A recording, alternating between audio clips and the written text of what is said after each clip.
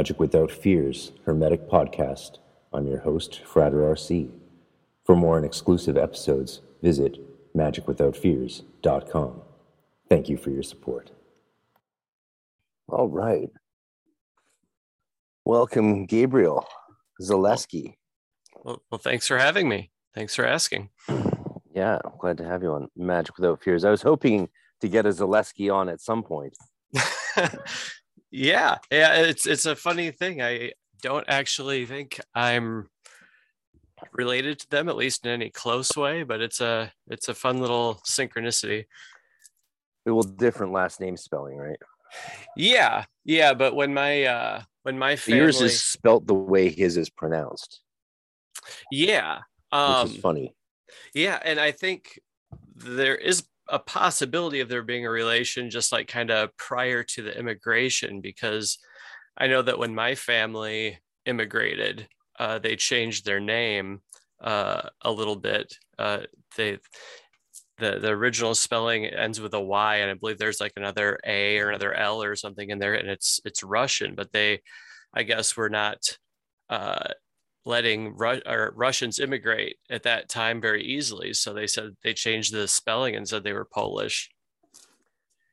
Yeah, so, that happened a lot. Yeah. One of the branches of my family's names, somehow, when it came to North America, I changed into Precious, which was not what it was originally. As far as my research shows, it was either like some form of Precios or Priest House out of England. So, but it's hard to say, and everyone in my family's crazy, so they never tell the truth. We don't know. Right. I mean, yeah, things are lost to time that way sometimes. So. Oh, my grandma and her brother, before he passed, they would bicker fiercely about whether or not, their dad left Dublin as a boy or as a grown man, like as a middle-aged man.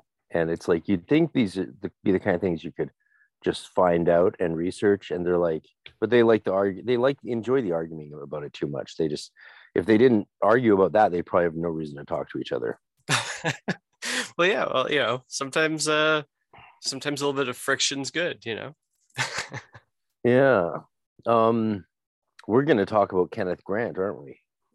Yeah, I can expound at length on that whole subject.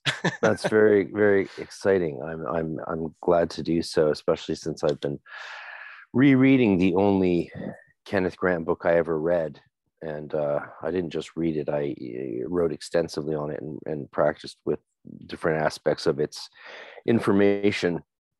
Okay. And that was The Night Side of Eden back in, so like 98, 99, 2000. I was working heavily with it. Okay, cool. That was the first one that I was introduced to as well, actually. What's your take on it? Let's get into it. On him as a whole, or? No, let's Night Side of Eden. Like when you first, that was the first one you got into as well. Yep. And clearly you kept going. Yeah, well, I at that point, I had joined a coven, and one of the leaders of the coven happened to have that book and said, here, I think you'd really get something out of this. And so I took that as a sign, and I'd had an attraction to Kenneth Grant going way, way back. So, it was one of those things where it's like the stars aligned, and we're like, all right, well, you've tossed around the idea of acquiring this guy's books and diving deep into it for a long time. And now, here you are, it's in your lap, do it, and so I did. And I found it to be very informative and enlightening, opened up a lot of doorways in my life. And doorways, or did it open up zones? Well, yeah, I mean, either or. Yeah. What does he mean when he talks about zones? When Kenneth Grant said, he talks a lot about zones. He does. Well, he's not talking like the end zone, right? As in hockey. No. I guess from my own personal workings with all of this, I think it's it's the other side. It's the place you go when you smoke a lot of DMT. And Is it? yeah, I would say so. I've I've done extensive work with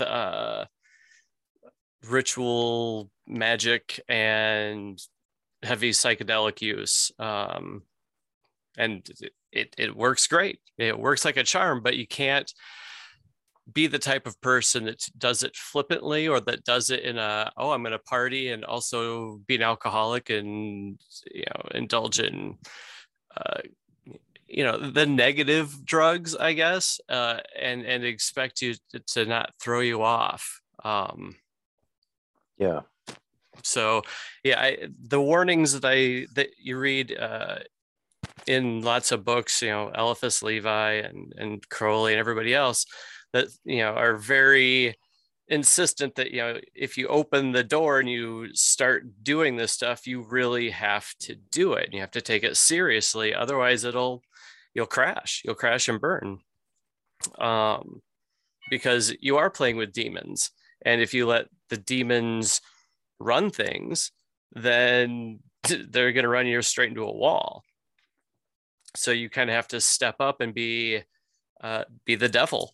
You have to be the ruler of your own demons. And you can't do that if you're handing the reins over to, alcohol seems to be the big one that I've noticed that people have a real issue with, when dealing with this stuff, and having them kind of thrown off the path,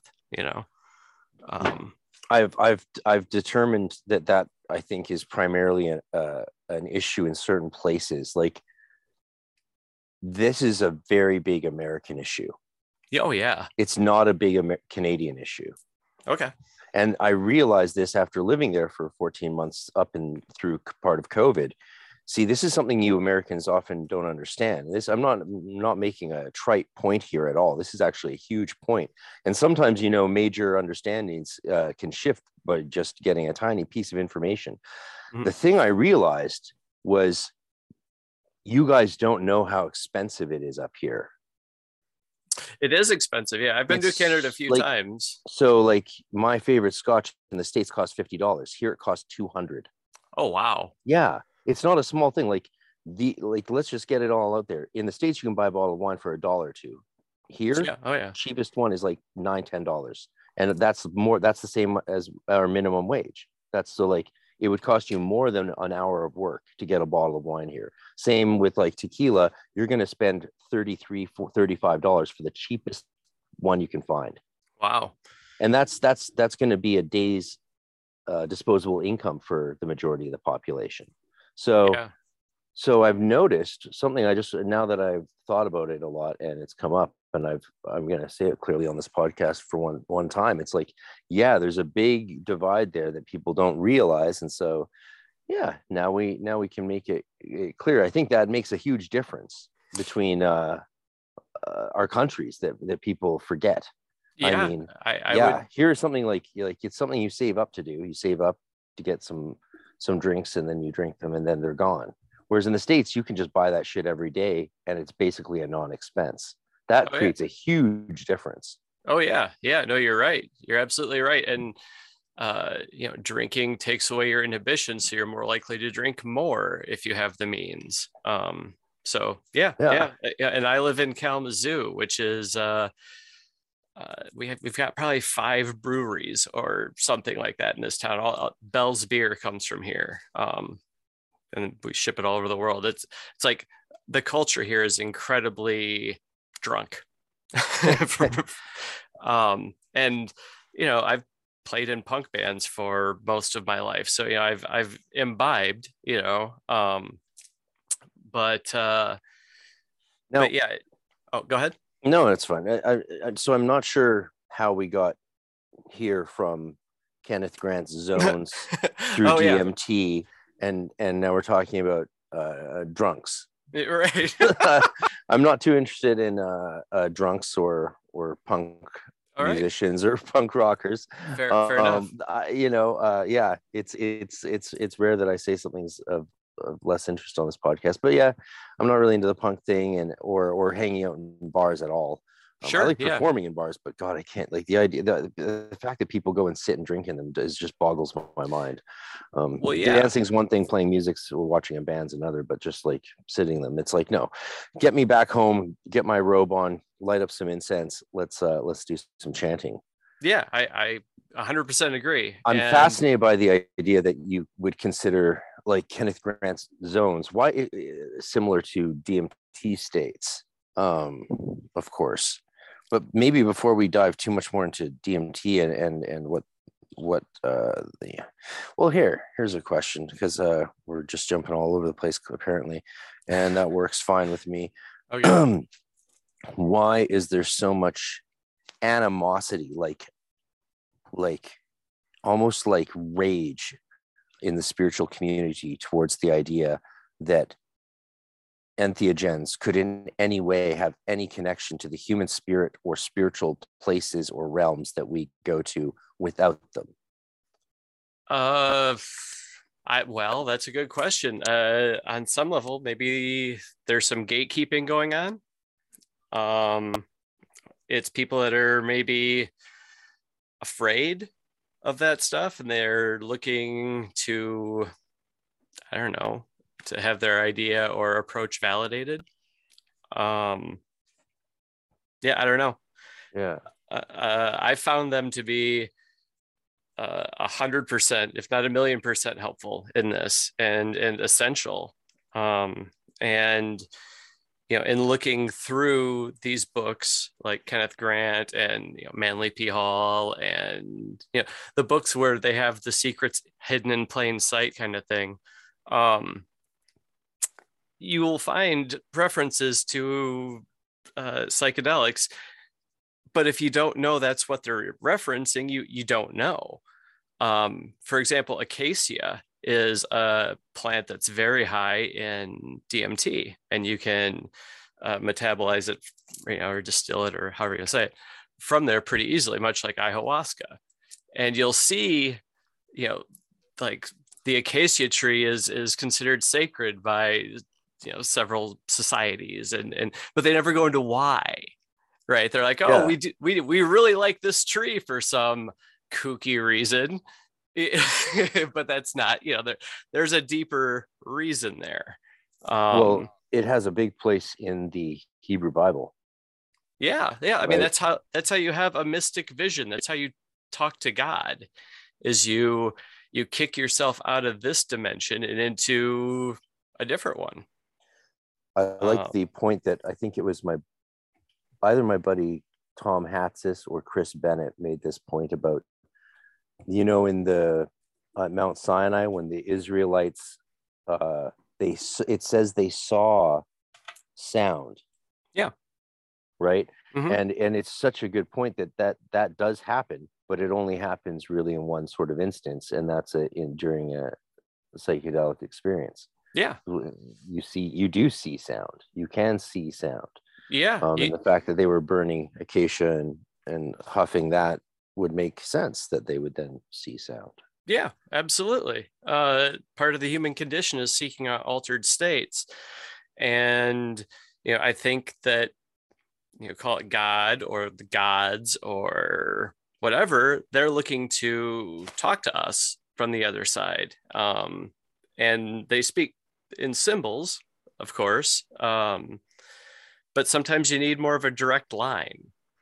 And that's how you open that up.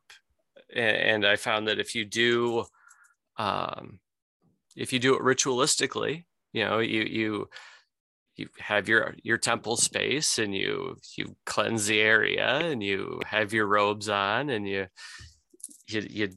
do whatever your practice is, the appropriate ritual, and you take it seriously, and then you really, I don't want to say, you very determinedly just hit the DMT as hard as you can and hold on, and you'll talk to things, and you'll see things, and they'll tell you things, and you'll come back a different person. Does it And strike you that the people arguing that you're not leaving your body in that state and that you're just having a hallucination of chemicals in your brain is a little similar to people talking about like the morality or righteousness or sin of sex before they've ever had it? yeah, yeah, I would say so. It's Um, it's it's an analogy I've been using, and I thought I should run it by someone else who has had yeah, similar experiences to my own, because that's sort of how it's starting to seem to me, the way it gets dismissed out of hand, but not just dismissed with like with prejudice, you know. oh Not yeah, only is it not, can it not be useful, not only is it not right, and not only is it not true, but it's dangerous, or you're deluding yourself. And I just don't buy it. And it sounds like someone saying, you know, sex is dirty and wrong, and then you're like, well, have you had sex? And they're like, no. Why right, would I do something dirty and wrong? It's like, yeah, oh, well, Jesus. You know, okay, grow up, kid, go fall in love, you know, yeah, get back to me exactly. when you know, experience this world a tiny bit.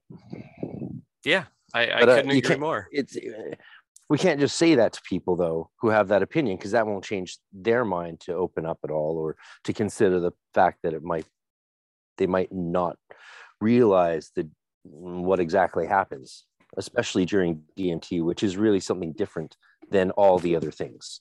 Oh, it's yeah, it's the king of the mountain. It's It's not even, I don't even think it's the king of the mountain. I think it's a different mountain. I think it's well, a yeah, completely different thing. Yeah, different in kind, as Aristotle would say. yeah, yeah. I think what the different psychedelics do is they help kind of tune your consciousness to a different frequency, much like a radio. Um, and mushrooms will put you in a different spot, acid will put you in a different spot, you know, DMT will, ketamine will, and combinations thereof, at least that's been my experience, and how it seemed to me in my experimentations with it. What have your experiments been like, using this stuff in ritual? Incredibly positive. But it's one of those things. I think it's really comes down to intent and how serious you're taking it. You know, you could do the you could have an experience where you have contact with some other intelligence from the ether, right? And they tell you a bunch of stuff. And I've seen this happen. The person that gets this information will just dismiss it because it doesn't align with what they previously thought, or it's not comfortable, or it's not convenient. And if you're going to go through the trouble of talking to the other side, you should probably listen, you know. Um, Reminds me of the God in the rowboat story or parable. You know, that it's like, I sent you a helicopter and a rowboat and you still didn't get on, and now you're dead. yeah, You know that I one. think I've seen it. I've seen it happen. People, they almost want to play with these things as a party drug, firstly, and strange, but okay. And not to say you can't party on psychedelics, but there's a time and a place for that. And I think you kind of need to sort yourself out first before you kind of make that jump, you know. And until you need to sort yourself out first before you make the jump into practicing magic with psychedelics and ritualizing that aspect too. Because again, if you go in there kind of wild and crazy, something's going to kick your ass, you know? Yeah. Well, I think that is that. I mean, that's where the valid fear, I think, comes from a lot of experienced magicians. Even if they are virgins when it comes to this stuff, their concern about people using it as a easy springboard into the mystical is, I think, very valid. It's tempting to think that, oh, all I have to do is this little ritual plus add drugs, and I'll get somewhere really real. And I don't think that's necessarily the case. And I also think you're never going to learn magic that way as well, but I could be wrong.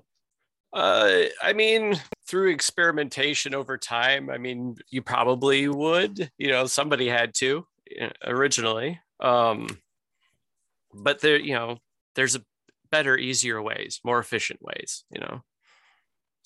Yeah, well, like, for example, like developing your magic, I think soberly is crucial. And Oh like, yeah. most, like, 99.9% of all magic I do is dead sober. Yeah. I just am open to exploring entheogenic realms finally, but that's after literally over 20 years of constant practice and meditation and ritual, right? Yeah. Of the sober variety, 100% sober. Like, I even stayed a virgin till I got to a portal, till I got through the Golden Dawn, Okay. just because I had read in some, like, old grimoire that would aid your skills in as a magician and psychic and scryer and all that, right? So I Right. was very serious about that. But after decades pass, and I think it's worth expanding your horizons. And I never expected entheogens like psilocybin and any of this stuff to be what it was. I actually did completely buy that it was all just chemical reactions in your brain and just a bunch of nonsense for people who wanted to check out a reality. I believed that for like my whole life, you Yeah. know, Yeah. like, Well, I mean, yeah, that's what we're taught, and that discounts millennia of you know peoples and cultures, doing this in the Amazon and in all over the world. And so it's, I think it's just one of those things where, yeah, some people crash and burn if they do it. So yeah, you need to be careful. Just like if you're cooking on a stove, you need to be careful. You need to follow the proper way to do it, or you're gonna burn yourself. But also, if you know how to use a stove, you can cook some amazing meals.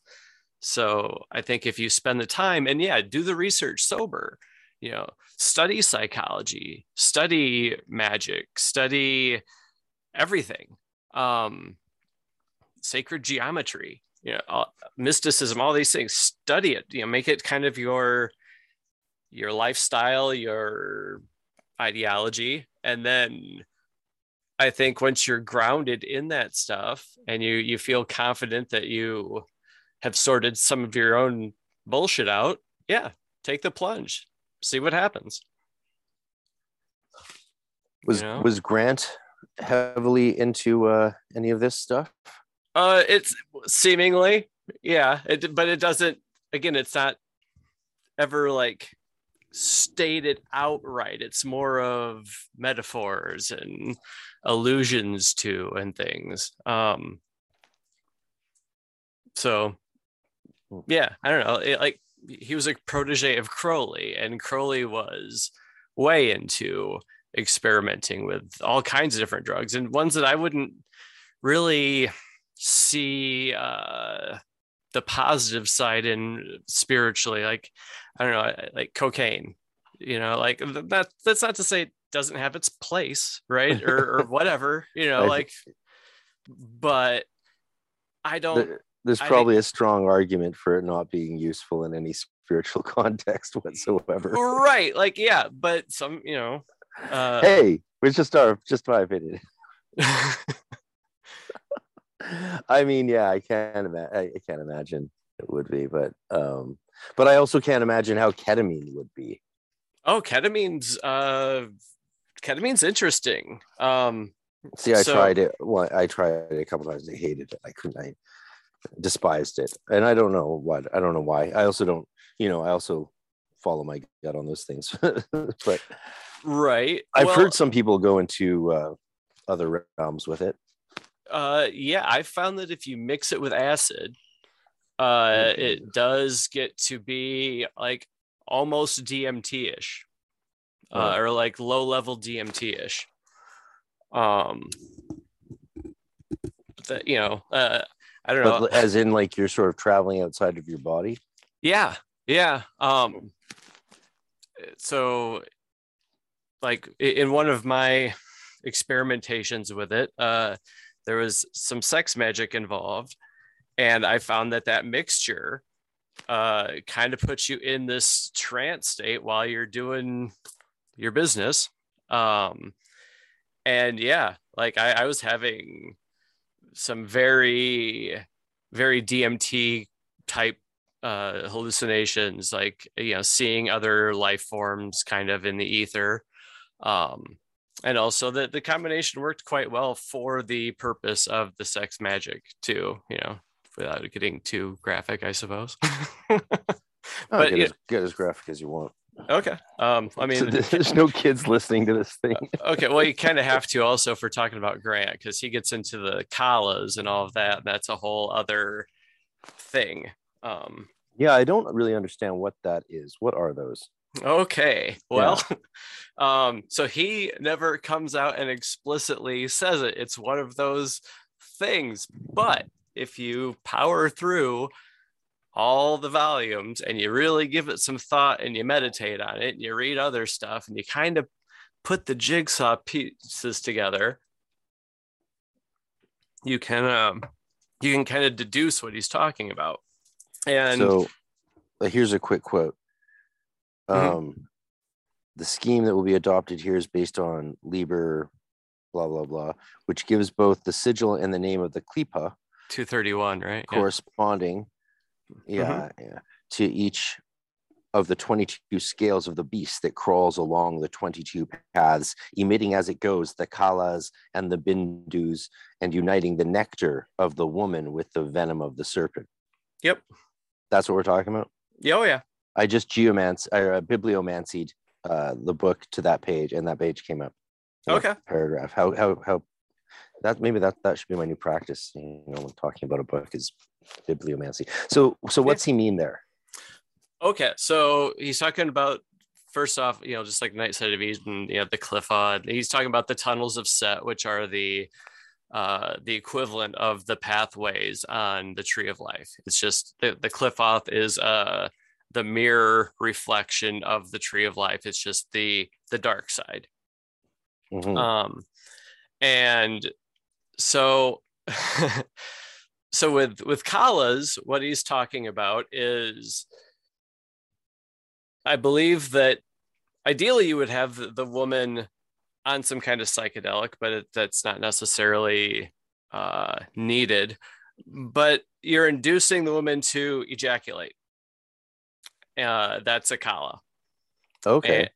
And then you consume that, or you use that in your ritual practice. The kalas, if you look through his books, and it's also appendicized in the Dark Lord, a book by Peter Levenda that kind of summarizes a lot of Kenneth Grant stuff. But there's like a chart, and it goes through like the 28 days of a woman's cycle, and the kalas from each different day are supposed to have different powers. And then the most powerful one is the 28th day, where she's menstruating. Yeah. All right. And then the last part of that little quote you read, where he's talking about like combining it with the flaming, the nectar of the woman with the venom of the serpent. Okay, so the venom of the serpent, semen. Yeah, I figured. So this gets into a lot of very this stuff's hidden in plain sight. It's in the Rider-Waite deck, if you know how to look. So yeah, part this of the sex hidden in the Rider-Waite deck. Oh yeah. Where? Yeah. If you look, the Two of Cups is this also is like an alchemical thing. What we're talking about, the kalas and the sex magic and stuff. It's one of the reasons the alchemists, I believe, had to hide their craft in a lot of ways. It was like superpowers and all that, but also they were dealing with sex magic that you couldn't just tell somebody walking down the street. It's kind of like, well, how do we tell somebody this weird thing that we do? It works. It's great. Right. So yeah, the Rider-Waite, you've got a lot of the cards have an alchemical nature to them, and that holds true for a lot of tarot decks like Thoth deck and all that. But okay, so look at the Two of Cups in the Rider-Waite. You've got the man and the woman standing there, and they're holding cups and they're giving it to each other, and then you have the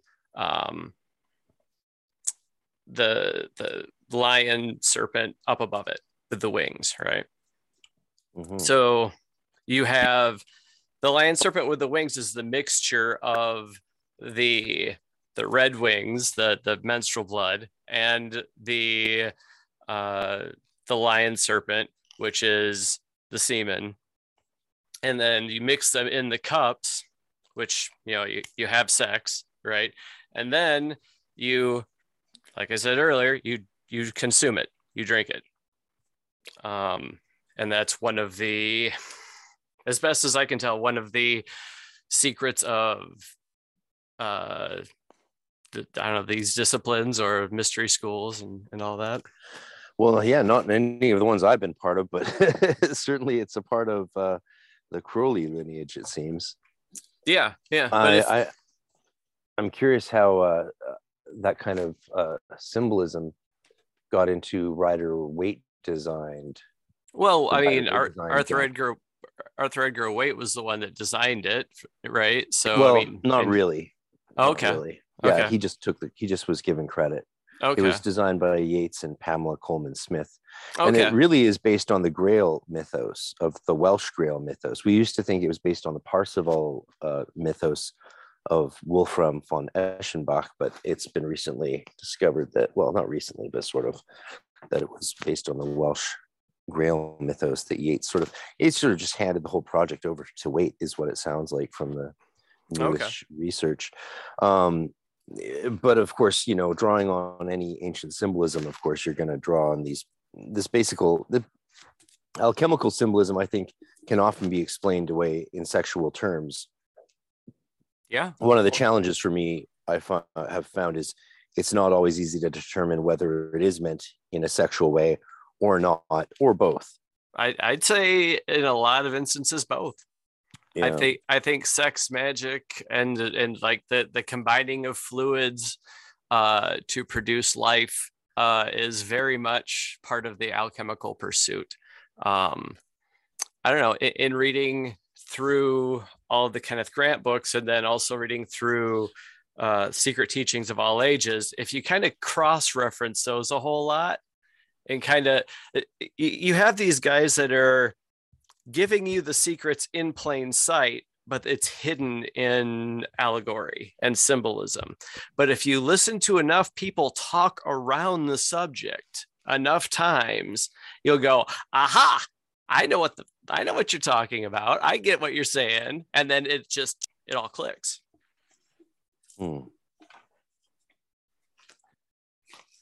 At least that's been my experience with it.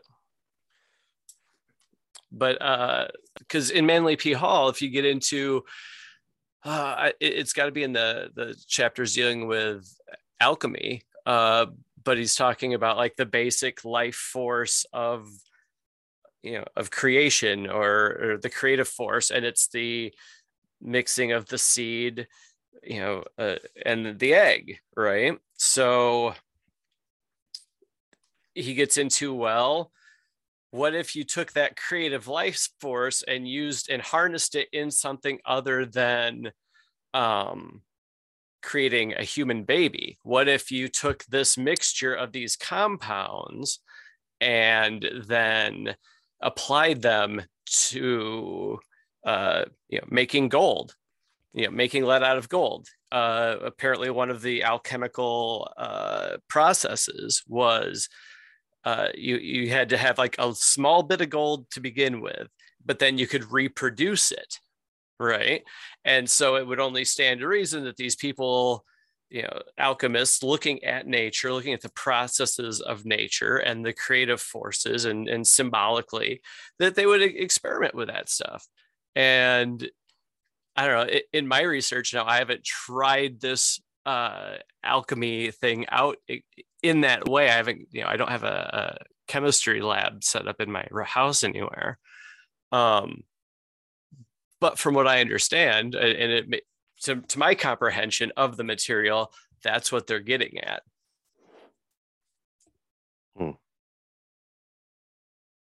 And maybe I'm crazy and wrong. I don't know. Yeah, who knows? Well, I mean, yeah, I don't really have much to contribute to the physical debate around alchemy. People take it and get very personal about it, I find. Yeah, you know, sure. Whereas, yeah, I mean, it didn't work to do the thing that most of us understand it was meant to do, right? Like creating gold or, you know, precious metals from less precious ones. Like that was never achieved. Well, that's what some people say. Other people say, if someone achieved it in secret or whatever, which I don't believe that, but what I'm saying is it was never achieved. Like humans didn't achieve that. We don't have that ability to use alchemy to turn base metals into lead or gold. I don't know. I think the possibility otherwise is there. I mean, like to the extent that our governments and everyone would be doing it. Well, like, we didn't achieve it in the same way we achieved flight. Sure. Well, I mean, yeah, could be. You think the governments are out there with alchemists in basements, like making gold? I think that they would be silly not to, but also maybe that's something that's been lost and we're just now putting the pieces back together from it. Or they think it's crazy and it's just there for, the the crazy bookworm kind of people that sit around with nothing better to do than compare and contrast esoteric writings of all these dead authors, I don't know. They say the secrets keep themselves, so maybe the secrets are kept from those people by some kind of mechanism of the universe. I don't know. Yeah, well, fortunately there's alchemists out there still practicing hardcore, so if they do figure out how to make gold, hopefully we'll find out from them. But yeah, I mean, in the meantime, I found the spiritual side of alchemy to be very fascinating, especially like as it came from people like Flood, who I've always been a big fan of. But I like stuff that can be tested and tried out, whether it's in spiritual practice or in the lab. And I've never had access to a lab to do alchemy, or someone who knew how to do it. So I'll leave that to those who know better than me. yeah. I mean, I'd love to. If any alchemists out there want to get a hold of me, yeah. Oh, my buddy Jesse down in California has been getting into it hardcore. Okay. But I don't think their goal. I don't think their goal is to try and be able to make gold or any of that sort of nonsense. Though maybe it is. But just him describing the processes of doing basic alchemical or chemical changes and stuff, and seeing how the different states are achieved and what they look like, and he's obsessed, it seems, all of a sudden. So there's definitely some people doing some interesting stuff. Mm-hmm. Oh yeah, and there's also a third ingredient in alchemy too, and that's up to conjecture as to what that is or isn't. It seems to me to be monatomic gold, but I don't know exactly. I haven't produced any bars of gold out of lead myself as yet, so I can't say for sure. But that seems to be, from my research again, that seems to be at least a high probability shot, or a better chance than other things anyway. I'd love to hear a discussion between one of these great alchemists who are around today, or so I'm told, and like a scientist who's capable of discussing these things on a scientific level,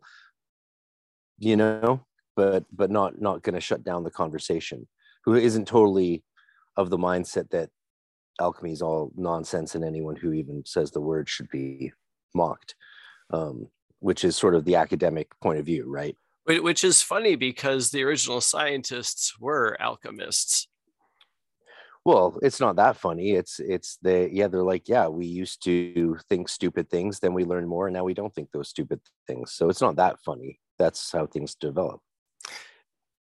But also, I don't know. Sometimes I wonder, like in our more contemporary mindset, we always think that we've got the latest, the greatest, and if I figured out more. But Well, there's things it's parallel to me of like saying, hey, we used to think the world is flat, then we learned it wasn't. But what if it is? And now we're back to that again.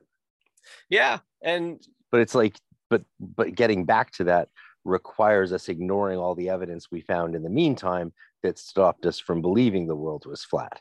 It's actually quite parallel to alchemy in a funny way, now that I think about it, right? Because we disproved alchemy, and now it's really popular again. Yeah, just not by chemists or academics.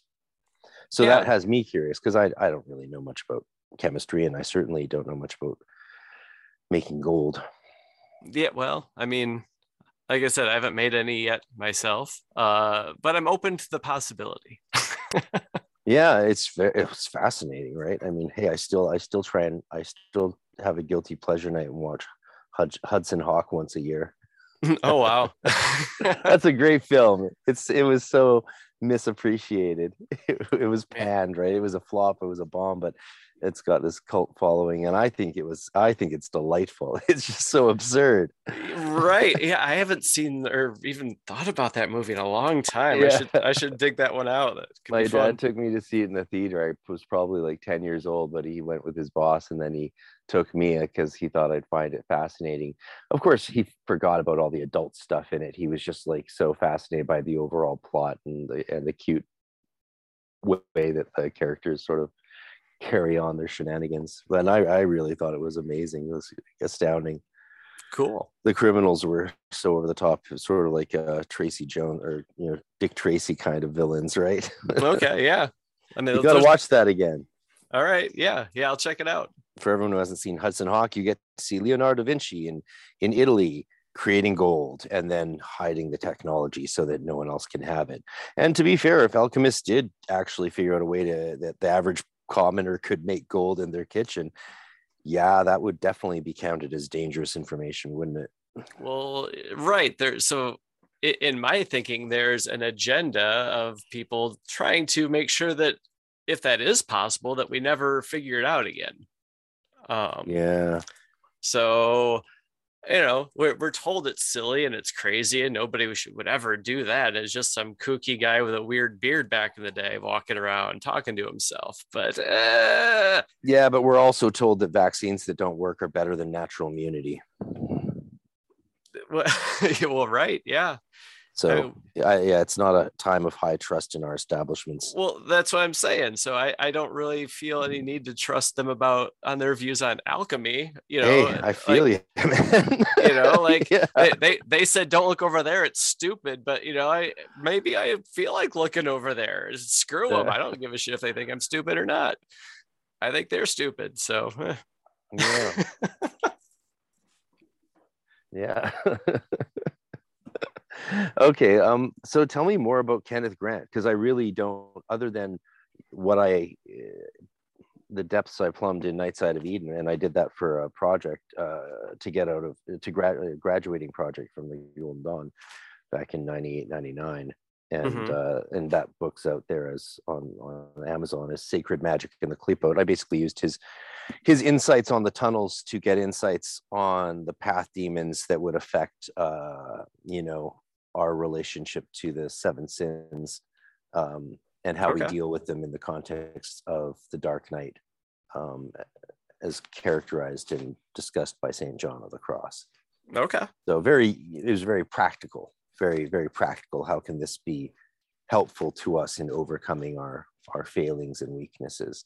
But other than that, like what was Kenneth Grant's deal, and why do you think his books have become so sort of valuable or overvalued and rare and just not available all the time? And what is up with that? I think they're those types of books. First off, when you start reading them, they get very meta. I don't know. Crowley has that effect too, at least with me, where you start reading them and like as you're reading a passage, you see the thing happen that he's talking about go on outside. Just like weird synchronicity lineups. So that I don't know, that they're magic books, in every sense of the word. And because of that, I think they're rare, because they don't want the universe can't have that information out in the hands of every third grader. And I think there are a whole lot of secrets and mysteries that he discloses in those books. And he says in the foreword of, or maybe it's not even in the foreword, he says in the book somewhere that he's dishing out a whole lot of info that he probably shouldn't. And so if you pay attention, there's a whole lot there to chew on, and you'll see the world differently afterwards. As far as some of the things he did, well, he did a lot of parallel drawing between H.P. Lovecraft and Aleister Crowley, and theorized that they were each reaching the same entities, Crowley doing it willfully and Lovecraft doing it as the drunken master kind of would, oh, I don't believe in this stuff, but here it comes anyway. And so he noticed a lot of things where Crowley would be performing some kind of ritual or working on a certain day. And on that day, in one of H.P. Lovecraft's stories, this big crazy thing that happens, and they line up. And he draws a lot of parallels between that, theorizes they're contacting the same entities, and then goes deeper into these entities, kind of in the Cthulhu, mythos. And he also was a fan of Austin Osman Spare. He talks a lot about him, and had a whole lot of respect for his methods and magic. We all love Spare. I love Kenneth Grant's also a fascinating writer, like a colorful, engaging writer. That's a really nice thing about him. He says, consider the tunnels of Set as a network of dream cells in the subconscious mind. And that's just a lovely turn of phrase and way to imagine it. Mm-hmm. Totally agree. I'm not sure if the paths and the tunnels necessarily correspond to actual neural frameworks in the skeletal structure of the human organism, which he also says. I'm not sure if that's true. How do you take a sentence like that? Like when these sort of spiritual or occult writers then say this is how it actually is in physical reality, like in your biology, how do you handle that as a reader? Well, because you know where I'm coming from. Yeah. No, I know what you're saying. I would assume that on some level biologically the organism responds like when you open up your chakras, right? Do I think that you're going to grow an extra pair of limbs or a third eye growing out of your forehead because of that? No. But is there some effect? Could be. Why not? If you focus your emotion on water, the water will respond. So it probably does have some kind of effect. I think subtle, but why not? Well, yeah, I definitely think it has an effect. I think that might be one of Kenneth Grant's strengths, actually, is the understanding of the relationship between the microcosm and the macrocosm, right? The self and the other, which is something that's become really fraught, I think, in recent years or decades in the magical community. We see this strong dichotomization of the psychological scientific model of magic. It's all in your head versus the old spirit models of, hey, there is something out there. And we've become sort of very either or about it. People have become very either or. You know, either you summon actual beings that actually exist, or you do an LBRP, but you know, not both. Though of course most people do both, or a lot of people do. Yeah. But in Grant, I don't see that same struggle between the micro and the macro. Well, yeah. I mean, I think he gets it that it's all a reflection, and that you know, any person that gets deep into Kabbalah will eventually kind of see that is a thing, you know, the reflection of, and how it's all intertwined, and these you can't separate one from another. You know, we want to pretend that you're doing this thing or you're doing that thing, but you can't be doing both. But what if the answer is that it's both? You know, like, well, I think that was always the answer. I just think it's somehow in the 20th century we got ourselves confused and turned around again. yeah, I agree. I think there's been a whole lot of confusion that's reigned supreme over the last who knows how long, millennia. Well, yeah, I mean, if you want to go that far back, it's been an interesting run for the human race, I guess. Yeah, I mean, it's produced a lot of good stories. No, yeah, yeah, it is. All there is stories, just stories upon stories, spiraling with other stories until someone is starving or dead. Mm-hmm. And then all of a sudden reality comes crashing down. But I like he says, this is great. Here's another great passage. Although having no actual position on the tree, Da'at is yet the power zone or event act.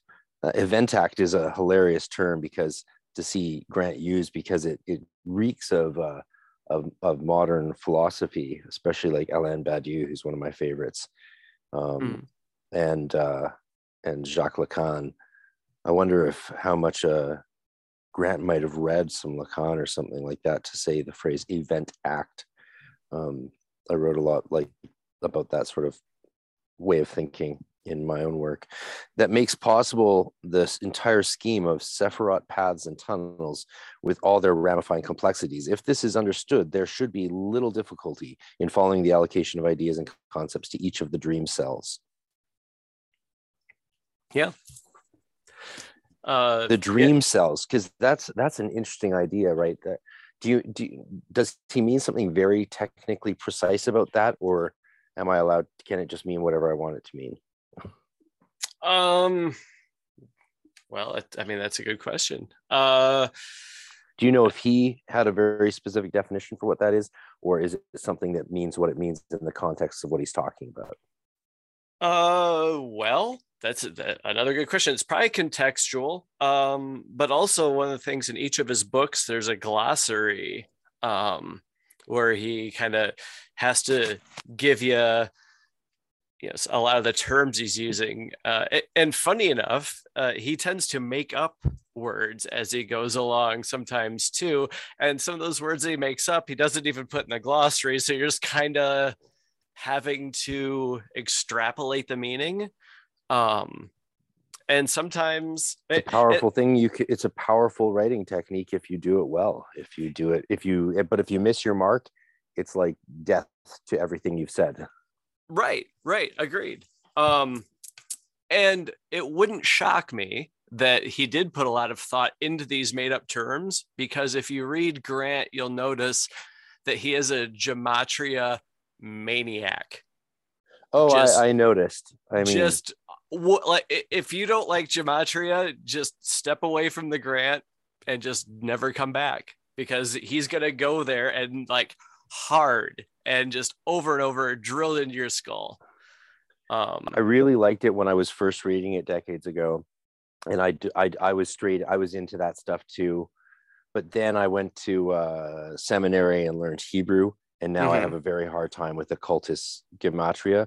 Not because the practice of gematria to me is abhorrent. I think it's a very fascinating method of Kabbalah and feature within Jewish mysticism, Yeah. especially of working with the texts and Uh-huh. coming up with creative explorations of it.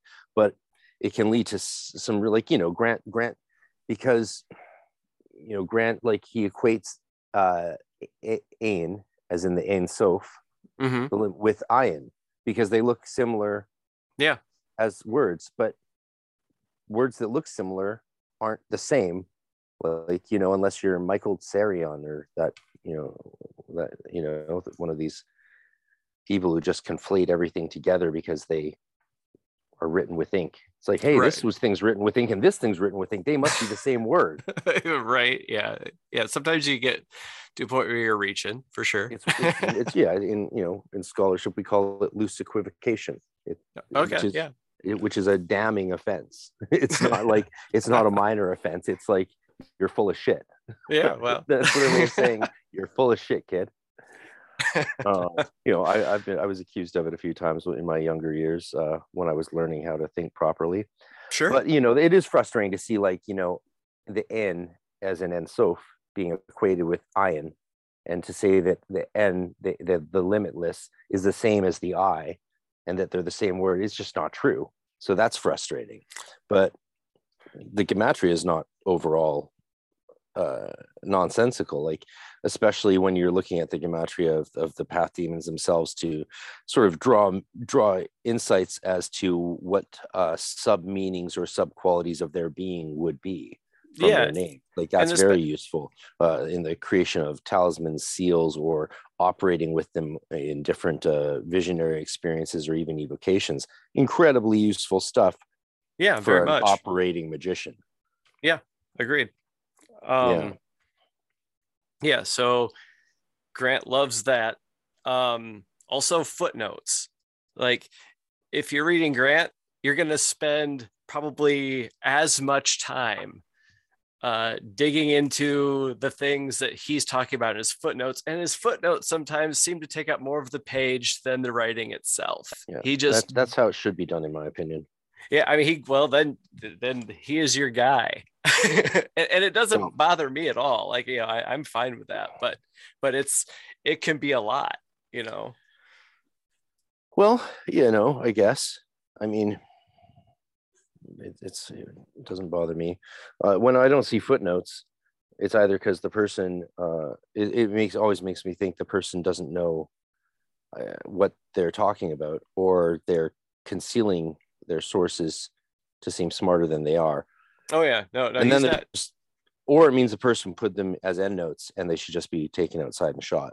Yeah, yeah, no, he makes sure that he's referencing and everything that he's, oh yeah, no, he's on point with that stuff. Yeah, it's nice. The references where he doesn't just rip off Spare. He's like, it comes from this book and this part of that book. That's how Oh it yeah, should be.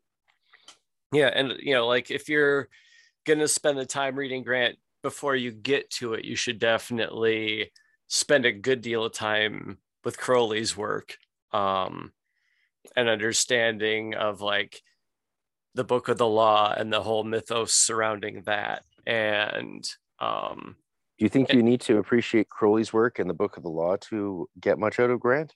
oh yeah, Because I can't stand, like, the Book of the Law. oh well, I read it, twice, and it's yeah, oh yeah, well, because Grant goes hard in that direction at times, to a point where he, like, does his own commentary verse by verse of it, at one point. And yeah, no, he goes for it with that. And so it's worth digging into all of that.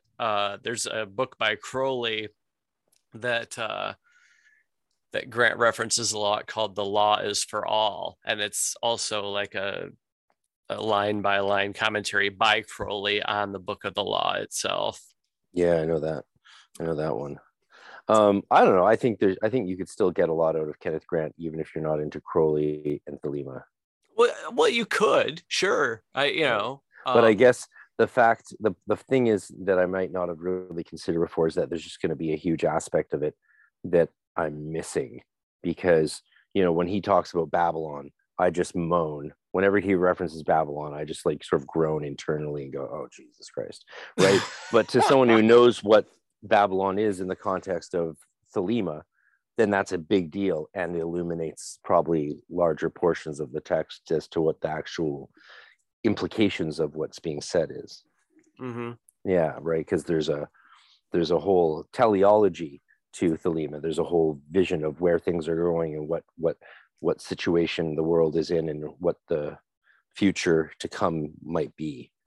And if you remove that, then I guess Grant is missing. There's something missing in your understanding of Grant. Would that be correct? Yeah, I'd say so, because also later on, so you had Crowley, who received the word or the book of the law, and he was supposed to issue a word before he died, and I guess he never did, and that's one of the problems that Grant has with Crowley.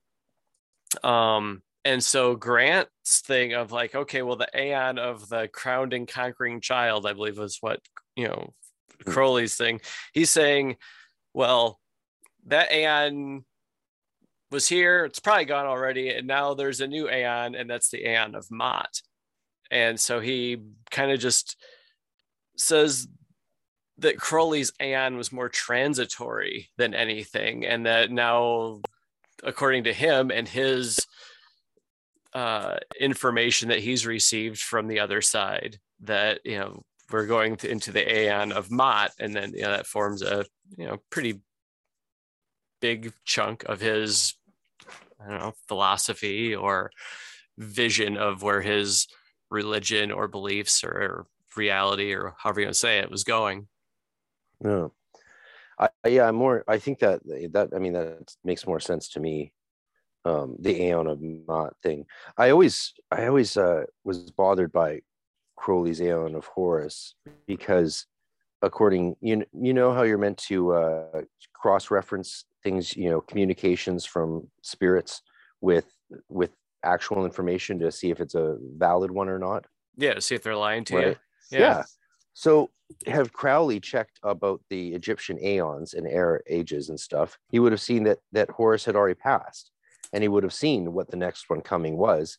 And that, to a normal occultist, you would think, would make him go, oh, okay, so I'm not getting an actual contact here. Because if they're saying the next age is this, if like you and me were summoning a spirit and we were like, tell us about the next age astrologically, and they're like, well, as you know, you're entering the age of Taurus, we'd be like, oh shit, this scryer's no good. Right. Yeah. He's clearly not a virgin. Get me a virgin. Right. Yeah, that's true. Right, because we would throw that out as nonsense. It's like, it's not.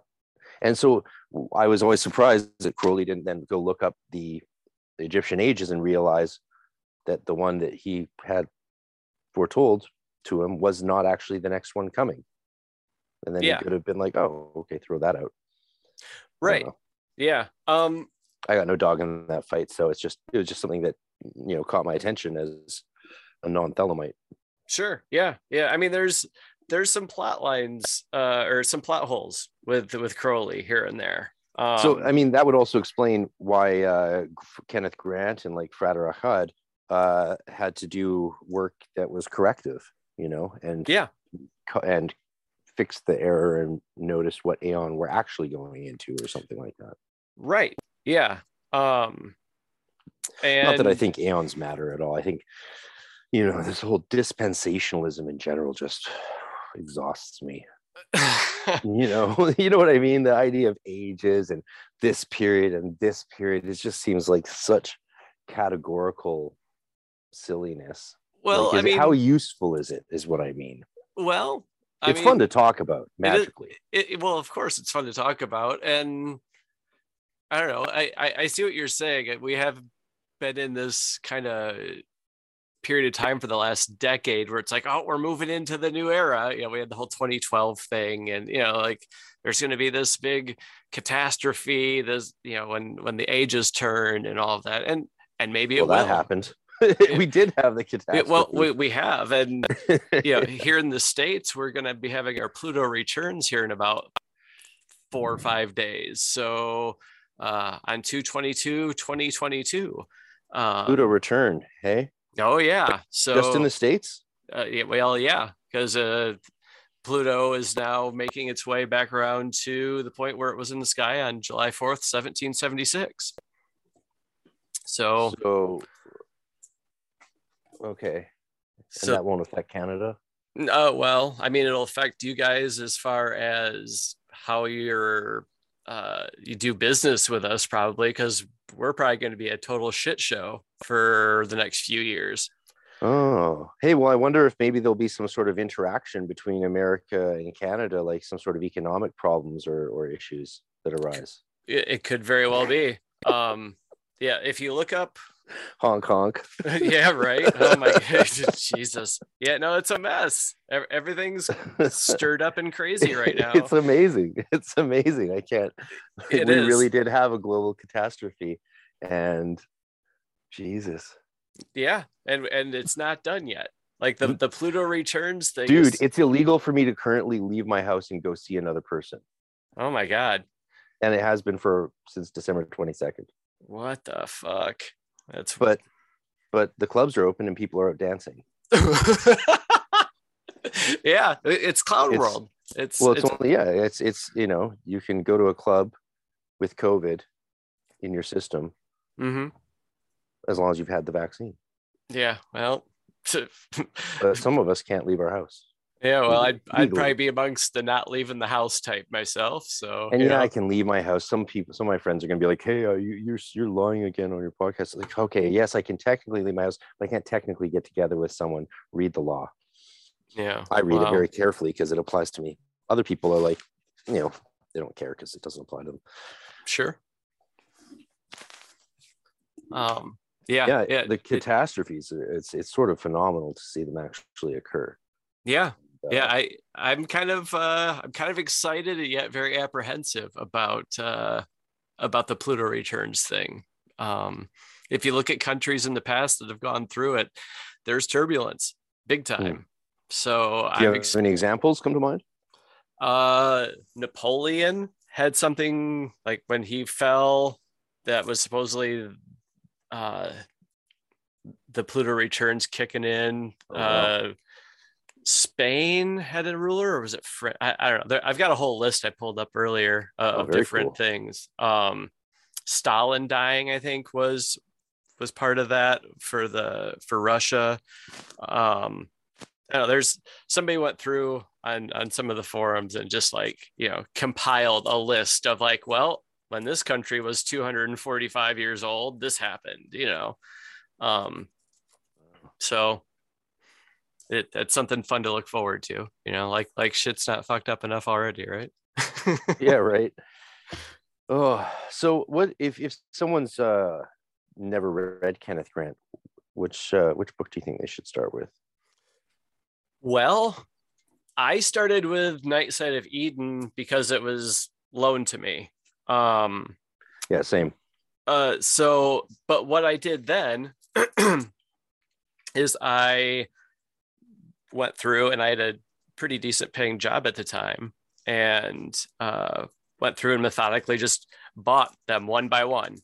And funny enough, about the week, I think it was the week that I got the last one in the mail, I got fired from that job. And so all of a sudden, I had a whole lot of time to dive deep into this Kenneth Grant book series that I had spent a good chunk of money on. Yeah. So I did. I took it as a sign, because I had first found Kenneth Grant's books when I had first gotten that job about 20 years ago. I had finally gotten a job where I had a little bit of extra spending money, and I'd always studied witchcraft on some level going back into middle school, high school. And so I was just looking around on eBay, seeing what kind of weird occult books I could find. And I'd never seen Kenneth Grant stuff before, but all of a sudden I find this guy's stuff, and they all have the coolest looking book covers, and they're $800-900 a piece and all this. I'm just like, someday I'm going to buy all these books. I'm going to read the damn things. Mm-hmm. And then, and I, at that point, was studying witchcraft and ritual magic and all that. And I ended up with a book called Commentaries on the Holy Books. And it's an Aleister Crowley book, and it's got Blavatsky in it and stuff too. And I was a newbie enough in like the whole, Jewish mysticism and Kabbalah and all that, that it all just went right over my head and I couldn't make heads or tails of it. And I just kind of gave up for a decade or more on magic at that point. But then I had a band that was a very concept band where we had costumes, all this stuff. And I started getting back into magic due to the band because I was, creating sigils. And so at that point, it kind of triggered me to try this out again. I felt the calling to get back into all that again. And so I picked my studies back up and started reading some things that were more appropriate for someone that wasn't, 20 years deep into occult books. So yeah, you jumped in the deep end. Yeah. And back then there wasn't any kind of like resources online, or that at least that I knew of, that were like, don't read this one, it won't make any sense to you. Start off with these 10. There was none of that. Yeah, no, there was not. Right. So it was just like hit and miss. And it just, I jumped in the deep end, and it kind of said nope and spit me back out. And then years later, as fate works, I got pulled back into it again, but in a way this time where I could actually make sense of it and digest it. Mm-hmm. Yeah. I know I'm certainly been enjoying going through Night Side of Eden again with a more mature gaze rather than the reading capacity and comprehension of a 17-year-old virgin. Oh yeah. It's very different. Here's a passage I was looking for.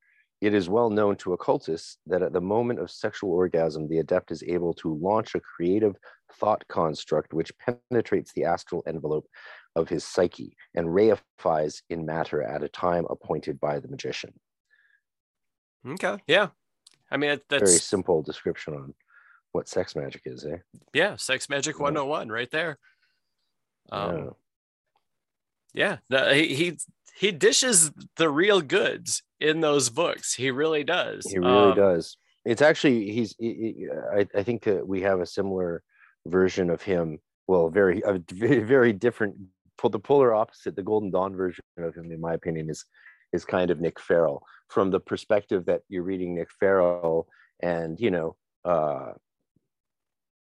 sure, some of the words might be questionable, but he just dishes like practical magical goods. Like, when you're reading his Shem Grimoire, it's like, very, very real. You can tell the person's actually been practicing magic for forever and is talking about stuff that you can relate to because you've been practicing for forever, as opposed to some of the stuff out there. So that's always really nice. Mm-hmm. It's like, no matter what the person believes, whether it's different from you or not, the common ground often between us as magicians. That's why I even, read Thelemites or talk to Thelemites, or, because it doesn't matter. That's just a religion. But the practice of magic is something that is common ground between witchcraft and all of us. Mm-hmm.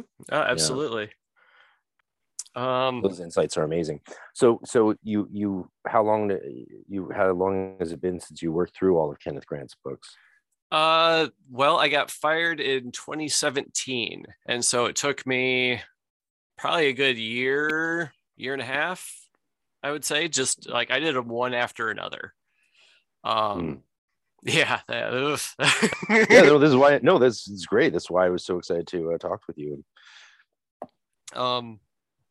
Yeah. But yeah. So it took me. What's your favorite? Oh God. I mean, I read Night Side of Eden twice because I read it when it was loaned to me, and then I read it again when I was going through them all sequentially. Mm. And so I have the most familiarization with that one. But let me think. I don't know. The first couple are really good. Magical Revival and Aleister Crowley and the Hidden God. Both of those are incredibly good. Cults of the Shadows, good, but he gets into voodoo a whole lot in that one, and a lot of, if you're not familiar with the words, like it's a lot of like trying to make sense of just these words he's thrown at you. You mean like the technical terms within voodoo? Yeah. I mean, it's a different language, so it's kind of hard to, get it the might first want to read some Maya Deren first, or some of the other voodoo intro books. Yeah, and he talks about Michael Bertier in it too, and so I wanted to get his book as well. But yeah, so Cult of the Shadow was good. All of them were good, but it wasn't like as, I don't know, maybe as up my alley as some of their other ones were. What's Crowley and the Hidden God sort of? What's its deal? Well, I guess as best as I can recollect, well, a lot of Kenneth Grant stuff goes back to Set. He's a big Set guy. Set or Apophis?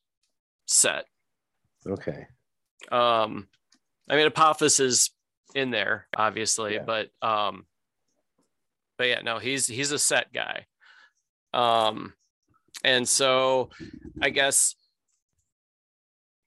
what he's saying in there is Set is the primal god, Set is the real god, and that, Set's also the twin god, right? Because Set and Osiris, or Set and Horus, depending on how you make sense of all of the different Egyptian pantheon stuff. So yeah, he goes into Set and like the Dog Star and Sothis, and basically, yeah, he comes back to what the communications to Crowley were and everything. Is that spoiler alert, God is the devil, So yeah, I thought that one was very good.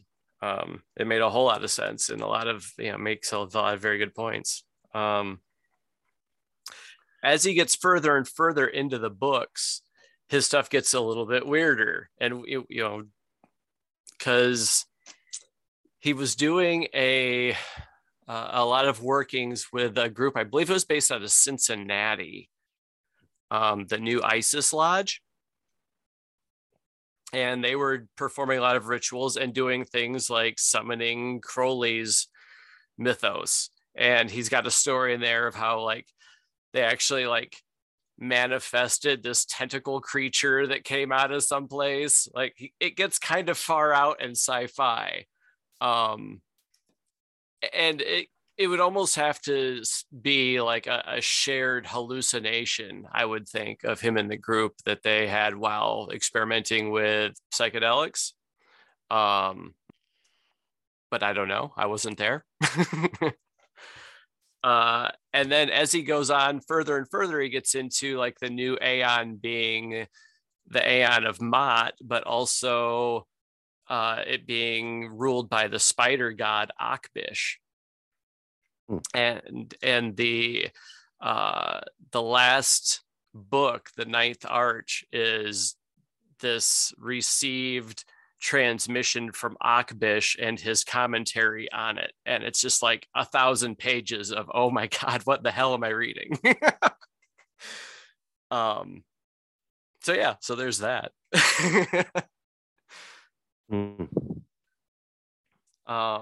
And the other book you mentioned, what was it? Magical Revival. Yeah, what is that one about? Because that's been recommended to me a few times as the next one to read after Nightside of Eden. Yeah. Is it sort of historical about the actual magical revival, or what? A bit, yeah. And also, in these, he always goes into,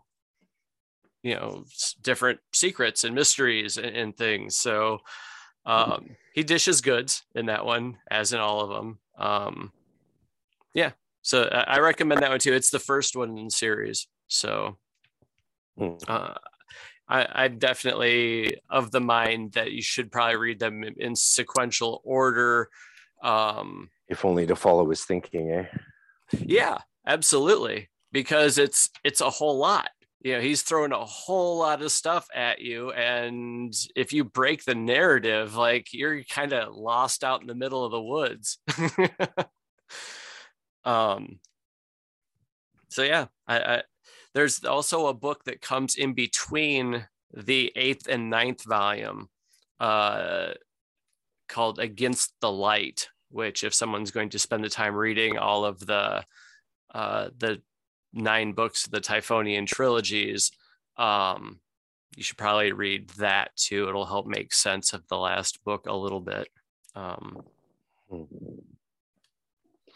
So do you agree with Grant that when he says that the true gnosis and the mysteries are predominantly psychosexual nature?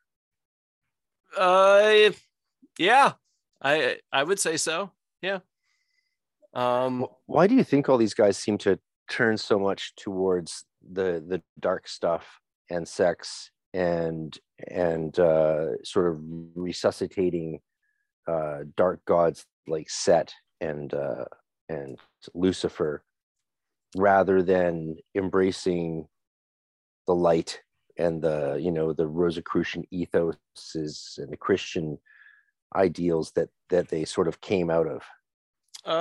Well, I think there's a lot of power in using those symbols and working with those gods and entities. If you're dealing with sex, you're dealing with the primal creative force of the universe. So you're harnessing a huge amount of energy. So I think that's the attraction in a lot of ways. Yeah. Yeah. That's, I mean, yeah, if you talk about magical acts being recapitulations or of the creative process, yeah, then yeah, that's the sort of the supreme one, isn't it? Yeah, exactly. Yeah, makes sense. Yeah. Yeah. Yeah, he his version of the OTO that he created, Kenneth Grant, is called, oh, sorry, my alarm is going off for some reason. I'll be right back. No problem.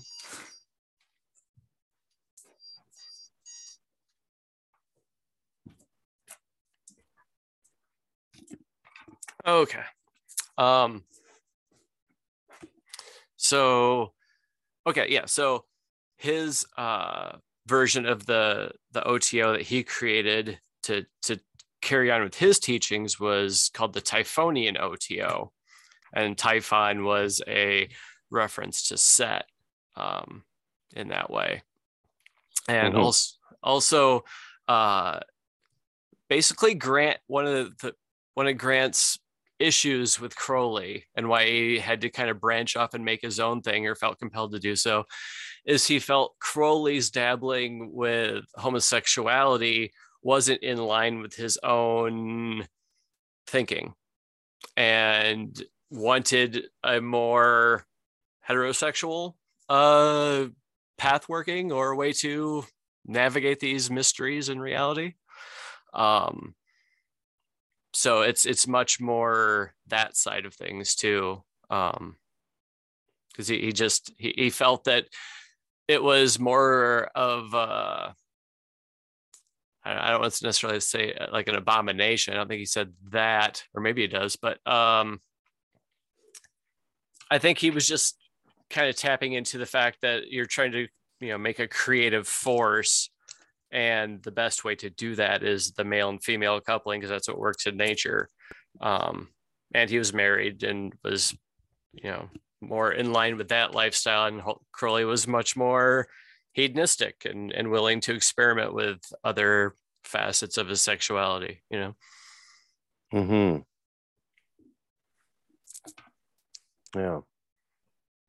Well, Crowley seemed to describe, yeah, I mean, I don't pretend to understand the mind of Crowley, but Wow. yeah, you know, the way he describes the time in the desert, when he needed to be violated and humiliated and like, you know, he just describes that he needed to be debased in every way, which is, so he had, you know, his buddy Victor, um, you know, sodomize him in the desert as part of one of the ethers he was working backwards for some reason.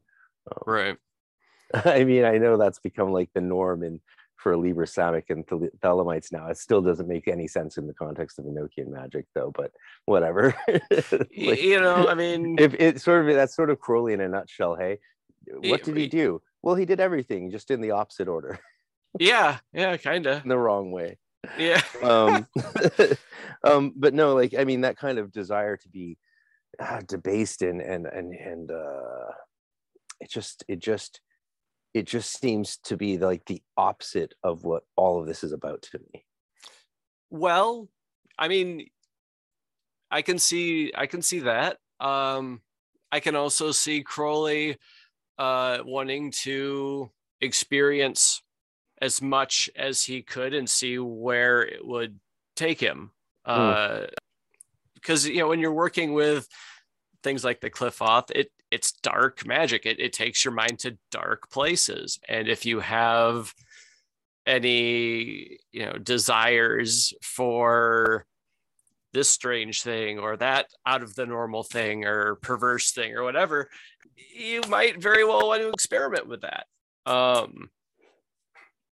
So yeah, again, it's one of those things. If you don't have your mind together, don't play around with the dark side because you'll bump into things and screw yourself up.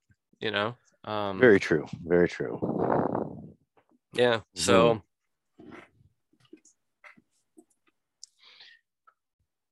Interesting quote from the Golden Dawn guy, JFC Fuller, when he's here, that he says, Satan is in fact the tree of life of our world, that free will, which for its very existence depends on the clash of the positive and negative forces, which in the moral sphere we call good and evil. Satan is therefore the Shekinah of Asaya, the material world. yeah, Crazy. yeah, yeah. I mean, if you go through Grant stuff, you know, and Crowley too, you know, they're talking about, you look in the Bible, you know, in the beginning, it, everything was black, you know, It doesn't say and black. well, it It says but, tohu vevohu. okay, but Tohu vevohu. Formless, chaos and formless, desolation. right, and void, and but it Formless does. avoids the popular translation, but it's more accurate to say chaos and desolation. And the Bahir does a wonderful analysis of that. Okay, so Yeah. so you've got that. In the beginning, there was that, but there was also God, right? Yes. So God would be then what? The God of chaos and desolation. And then God, the God of chaos, darkness, desolation, creates light and says, "Hey, this is kind of cool." Right? Yeah, it's a lot like what Mirandola says when he talks about the name of God, or the tetragrammaton containing within it the name of Set and Satan, Yeah. or the name of the devil, Yeah. the evil demon, which of course Grant considers Set and Satan. Yeah. Yeah, absolutely. Like Mhm. uh he's the original guy, you know. And you know that he had in the beginning there was the word and the word was God, and you know, so you have the devil and he starts making vibrations, you know, he starts making music. So I think that's one of the reasons that you know, we have music, and quite often it's considered devilish, or at least the good music. More Right. often than not. Yeah, well, I definitely subscribe to the more Kabbalistic view that there isn't a polar opposite to God. Of course, that's just all part of the divine process. You know, the Qliphoth are part of the divine process and part of creation, and Yeah, all that. absolutely. It makes a bit more sense than the dualism, which we're still tyrannized by, is I think, stupid. Yeah, yeah. It's like, oh, we have one of two ways, and nobody's come along and go, can't there be a third way that's better than both of these two? Like a pillar in the middle. Or, yeah, right. Like a middle path, like a straight and narrow way between the windings of this chaotic serpent. Exactly. Like, no, there can't be that. There can't be that. No. Exactly. No, you're supposed to get lost in the matrix, be it on the left side or the right side. You're not supposed to figure out that there's another way that makes more sense. You just have to not join a club. Not join a side. As soon as you join a side, that means you're on a side that could lose. Yeah. I like that. I also like that he says the 5 cosmic power zones of the middle pillar correspond to the 5 elements. I've actually never heard of that breakdown of the elements before. Going Malkut, Yesod, Tiferet, Da'at, and Keter. Yeah. There's many orientations of the elements on the Tree of Life, which were rigorously tested on in the Golden Dawn. But that's one I actually haven't heard before. Malkut, earth, of course, Keter being spirit, and then water, Yesod, fire, Tiferet, Da'at, air. Never heard that one before. Yeah. I mean, it makes sense. It's a good one. Yeah. Reminds me sort of the Tatwa middle pillar that some of us do. Yeah, but I've got a book club that I'm involved in, and it's all about plowing through not only Kabbalah books, but books that would be a good warm-up for Kenneth Grant, because I've got a group of friends that are interested in tackling those. And so we've just been like cramming through all of these Kabbalah books and like other magical texts like Eliphas Levi and all those things. Yeah, that's with Ray, isn't it? Oh yeah. Yep. Yeah, right. Yeah, well, I've been recommending some of those books are ones that I recommended apparently. Okay. I didn't know that. I didn't realize that's what I was doing. She was like, what should we read? And I was like, well, there's this and that. Some of the ones you guys read, I would have been like, oh, I wouldn't have read that at this point, but whatever. Yeah. I mean, it's we're right. If you want to understand Kabbalah, it's not helpful to read Golden Dawn Kabbalah or Hermetic Kabbalah. And sometimes people go down that avenue and then don't get why the Jewish Kabbalah makes no sense, right? Or they try and correspond the two together, and it just doesn't even work. I mean, the whole 4 worlds are completely different in Jewish Kabbalah. The paths are all different. Like even in Jewish Kabbalah, like it's your left shoulder that's Geburah, and your right shoulder is Hesed. Okay. The way when we, the way the Hermetic thing of stepping back into the tree, that is straight up heresy to Jewish Kabbalah, and just not done. It's not seen that way. So the two don't really cross over very much. I was not quite aware of that. That's interesting. Huh. Yeah. It's just they're model. The way I look at it is they're models for understanding different things. Okay. Yeah. Models you can have 2 models sort of both pointing at the universe, but if they're showing different, like one's the skeleton, one's the skin, right? Oh, sure. They're not gonna, you might not know what they are if someone didn't tell you. Yeah, they won't quite function the same. They won't quite look the same, but there's going to be some connection there. Yeah, right. Like, I mean, it's a lot of it's pretty. I mean, the whole Jesus thing is a big dividing line, right? you have non-Jewish Kabbalists. They're looking at the Tetragrammaton as containing a secret shin to represent the nascent seed of Christ from the beginning to the end of all scripture, right? And Jews are like, meh. Well, I mean, Jesus is a very polarizing figure, it turns out. Turns out. Hey, but at least you can draw a picture of him without being killed. Yeah, well, that's a good point. So you might not want to give him blonde hair and blue eyes these days just to be safe. Oh, I mean, yeah.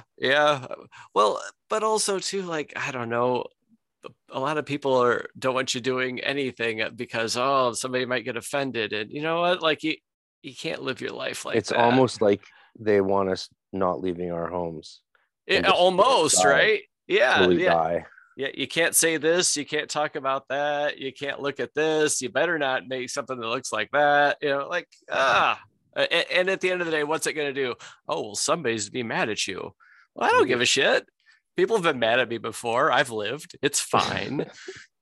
Like There's so many rules, so many I know, rules. right? And I'm of the opinion that if a rule is unjust, it's your duty to break it. You know, so Yeah, we should make a law like that. yeah. Well, I mean it's a quote by Thomas Jefferson. So Yeah, I know. yeah, okay. I know. I just wish we had some laws that protected us from, you know. From an overreaching tyrannical Dude, government we're under system. martial law. And yeah, I know my friends listening and be like, it's not actually martial law. It's like, actually, this is the only law that we have that it is martial law. Right. The Martial only law. thing that's There's no other martial law. We don't have a different martial law. We have this martial law. And there's a reason it's never been used before, ever. Right. If it looks like a duck and acts like a duck, come on. Yeah.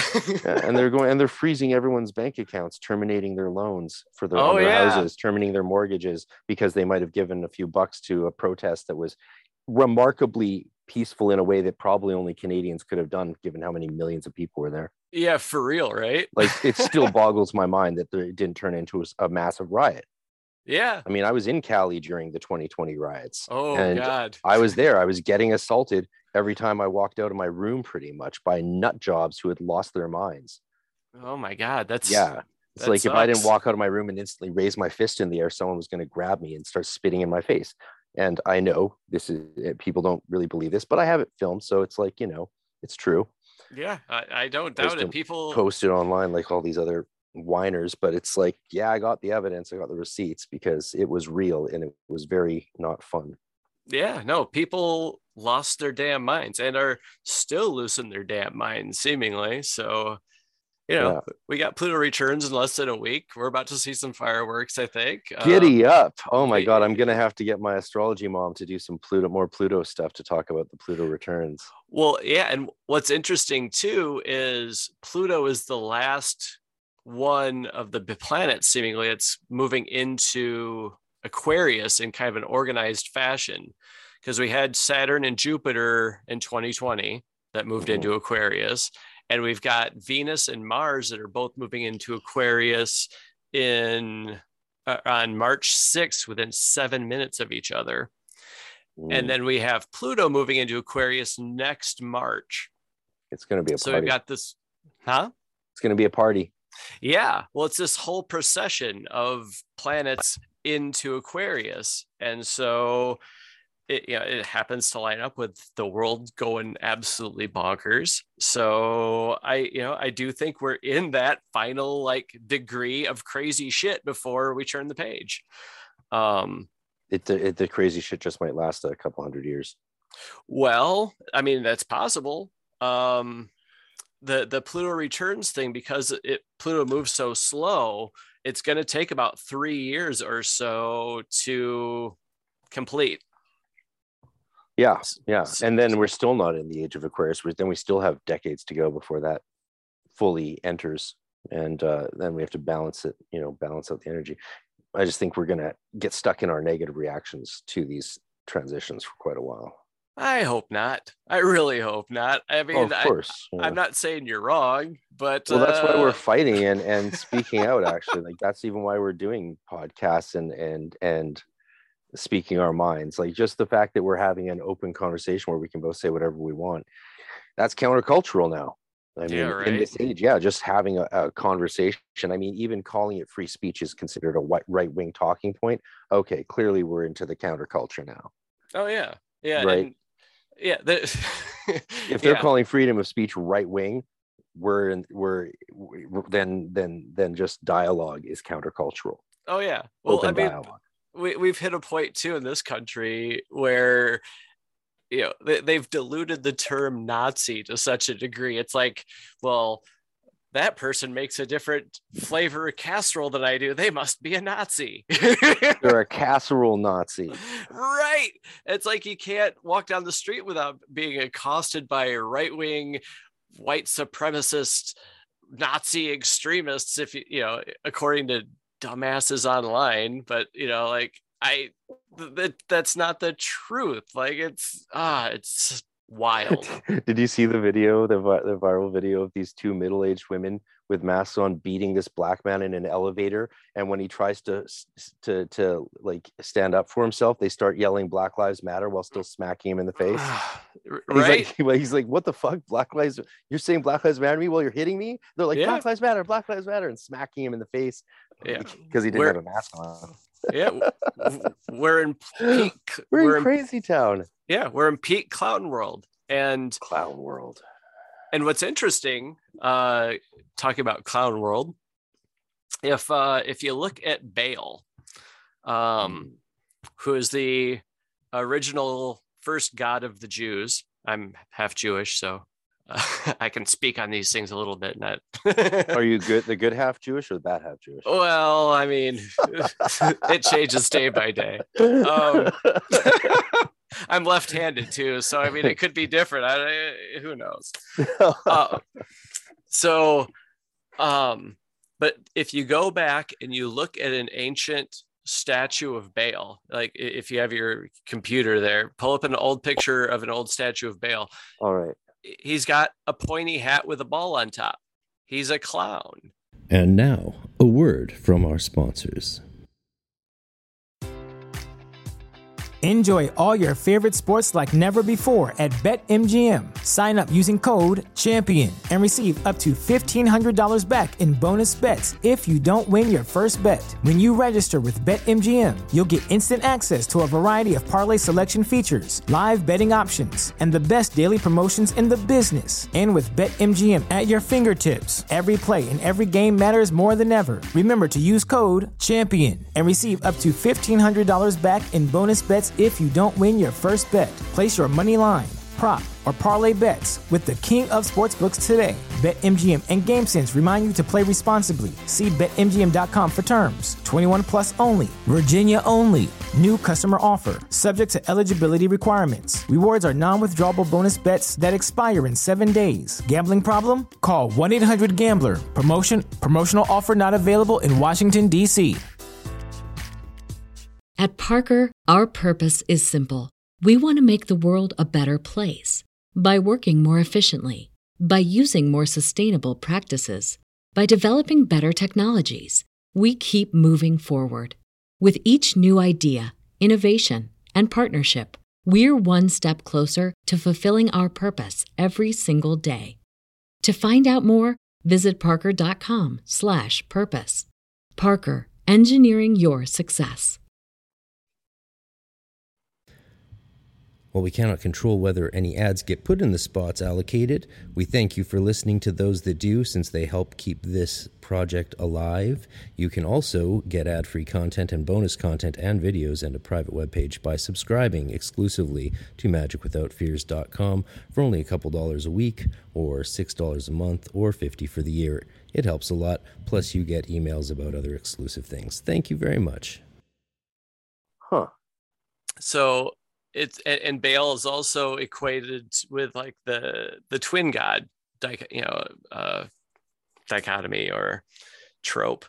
And so it's my belief that us living in clown world right now is we're actually in a time where Baal has a little bit more sway than he has before, or something. I did a Baal working a few years ago, and then everything got... He's like the spider leg jester, dude. Yeah. Right? The cat and the toad. Yeah. Right. That's just something I don't ever want in my house. I mean, I've got a tarantula. And I've don't even tell me that. And I've got 2 black cats. The cats are fine. They could eat the tarantula. But yeah, I don't know. It's one of those things that I've come across in my time. I'm like, that's very interesting what's going on with that whole thing. Okay, so what's Baal have to do with this time? Well, we're in clown world, Right. Well, right? yeah. Okay. So Right. So like as of a couple of years ago, the term clown world just kind of rose up out of nowhere and became this thing that everybody says. And about 3 years ago, I want to say, I did a Bale working where I drew a picture of a big Bale gate type of thing. And also I ended up helping part in this movie called Infinite Clown War. And then I took a trip with my mom out west, and we stayed at the Stanley Hotel, which is what The Shining's based on. oh wow, you stayed there? Yeah, yeah. So I was just like down the road from there when I was in Cali Oh, really? through COVID. Yeah, I really wanted. I tried to get people to take me, but no one would. I really wanted to see that place. It's like, yeah, just it's right there. It's right there, and that whole trip was a big, very like the presence of Bale was very strong. Like everywhere you looked, there was like some signifier or symbol of Bale. It was uncanny and very strange. Oh. And that was the end of 2019. And then I get back here, and then the whole world goes bonkers, and then the term clown world catches on, and it's just this whole like strange period of time where I'm just like figuring out that, well, Bale is, by my blood, an entity that I should have some kind of correspondence with, and I don't know, it's just an odd batch of synchronicities that maybe there's a clue out there for some on how to navigate it. Laugh, probably. Yeah, I mean, sometimes I like to wonder if it's like, how it's just a crazy amount of people summoning these goetic demons and other demonic forces right now, crazy amount. And a lot of them, probably the majority, are with little to no education on the subject, just following some how-to books and guides and stuff, and trying to use them to curse and hurt people just to see if it works. Right. Yeah. Just to see if it works. Like, oh, there's these demon names and these sigils. Let's see if we can, kill someone that we don't like or hurt someone that we don't like. And they're just doing this every day. Thousands and thousands of people are doing this. Sure. Yeah. So what I wonder, I'm not too worried about whether or not they're hurting people. I'm pretty confident that they're not nearly skilled enough to do anything to anyone except maybe themselves. But I wonder if that amount of people working with these beings is having this sort of effect on the world or contributing to it in a big way. I would think so. They're casting their energy towards these egregores. Well, that's a way of sort of psychologizing or microcosmicizing what they're doing. I mean, because we're talking about actual entities, right? Actual creatures that they're calling. Yeah. Right. Even beyond the egregoric forms that we can create out of our own microcosm by ourselves or with others. Mm-hmm. Yeah. I mean, and it depends on the person doing the working too. Like a lot of people work from a purely psychological level. They believe in these gods and things, but they also approach it as like, well, yeah, it's in me and of me. So, just as like God is in you and of you, and you're a reflection of and all of that, Yeah. I wonder sometimes who the goetic demon Bale is, because I didn't study Goetia for many years. Like I was 10 years before I even really looked at it seriously. And then another 20 years after that before I really started looking into it. So, so that's over a long period of time, I've had very different perspectives is what I'm saying. And mostly for me, Baal is like an Ugaritic god, like very similar to El. Like there was the god El, sure, and then taking over from El was the god Baal, right? What means Lord or Master, right? So if I'm working with this god Baal, who's a very nice guy, more or less, he's a little erratic, but they're all a little erratic. Yeah, if he can To take a me, joke, he's fun. Yeah, but it's nothing like I don't understand the relation with that god to the later Goetic Baal or Baal. Well, I think the Goetia was a collection of demons that existed or were known to exist. In addition, some were probably created for that as well. I wasn't there when it was drawn up, so I can't speak exactly on it. But yeah, we'll past life regress you next time. Yeah, well, yeah, maybe I'm up for it. Cool. But yeah, like I think that the ancient Canaanite god Baal or Baal, however you're gonna say it, was he was just brought forward into the Goetia. I mean, they put him as the number one demon in there. So, so yeah, I feel it's the same entity or energy. It's just you think some so? people. You think so, huh? I think so. Yeah. Yeah. Well, that would explain why he's all pissed off at like being reduced in stature and status. Of course. Yeah. Huh. Yeah. Interesting. Yeah. Yeah. I mean, he seems to be the same in my workings with him, but again, everything's subjective too. Somebody may have a different methodology, or that it comes across as different entities to them. But then you also have to keep in mind that he's the twin god too. So so maybe he's just showing you a different side of himself. Indeed. Yeah. I have this feeling that, getting back to DMT, that the beings I've encountered there don't seem to have a problem with the fact that they exist in different forms at the same time, and that those forms can be radically different from each other, but of course it's still them, which is a concept. And the reason I think that's such an important experience to have in the DMT place is because it's a concept that we literally can't identify with in any way, right? It's a signifier of a completely other form of consciousness or understanding of one's self as an entity, right? Basically to present as different forms. Yeah. Well, yeah. Well, you're talking to me here over Zoom on a podcast, but you're not also doing something somewhere else with someone else physically. Looking different. You're just not. You're not. Yeah.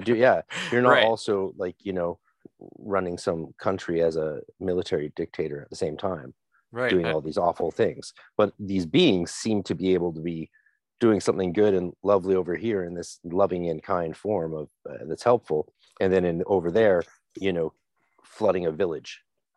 Well, yeah, and I think the other side is not bound by our morality in large part, or our ethics, or the politics of the day,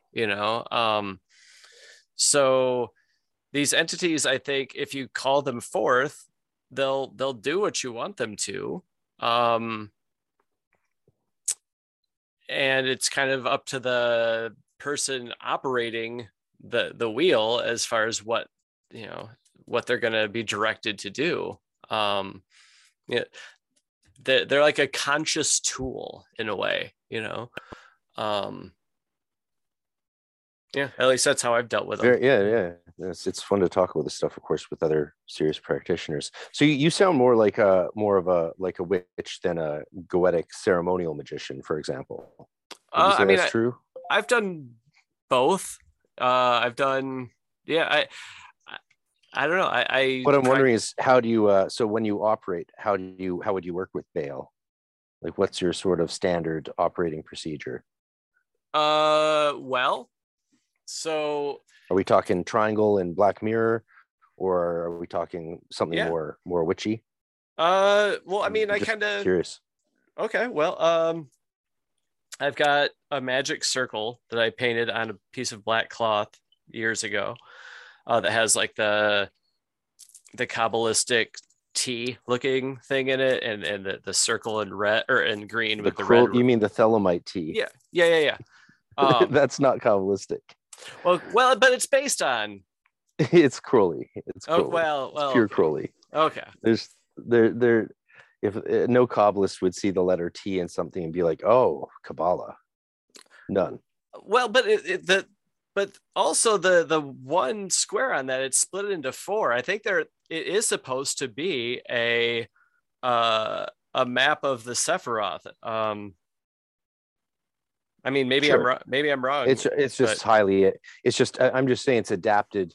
Crowley it has adapted it significantly enough that a Kabbalist wouldn't recognize it as. Oh, well, yeah. Well, sure. Yeah. Oh, yeah. That's probably exactly the case. Yeah, I'm being nitpicky because we're talking technicalities. That's what we're talking about. Nothing wrong with being technical when we're talking about technicalities, right? True. So you have a circle with the thelemic T in it. Yep. And divide into four. No, nothing wrong with any of that. I'm not against it at all. No, I would rather have a tet or a tav or whatever you want. I'd put a Hebrew letter in there.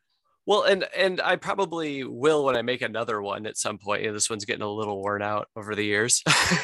And tet's not a bad letter for a magic circle. I mean, look at the Mathers Lesser Key of Solomon Guedia book. He's got Mathers designed the serpent that spirals out right from the tail. Oh yeah, and the classic Goetic circle image. That's Mathers' design.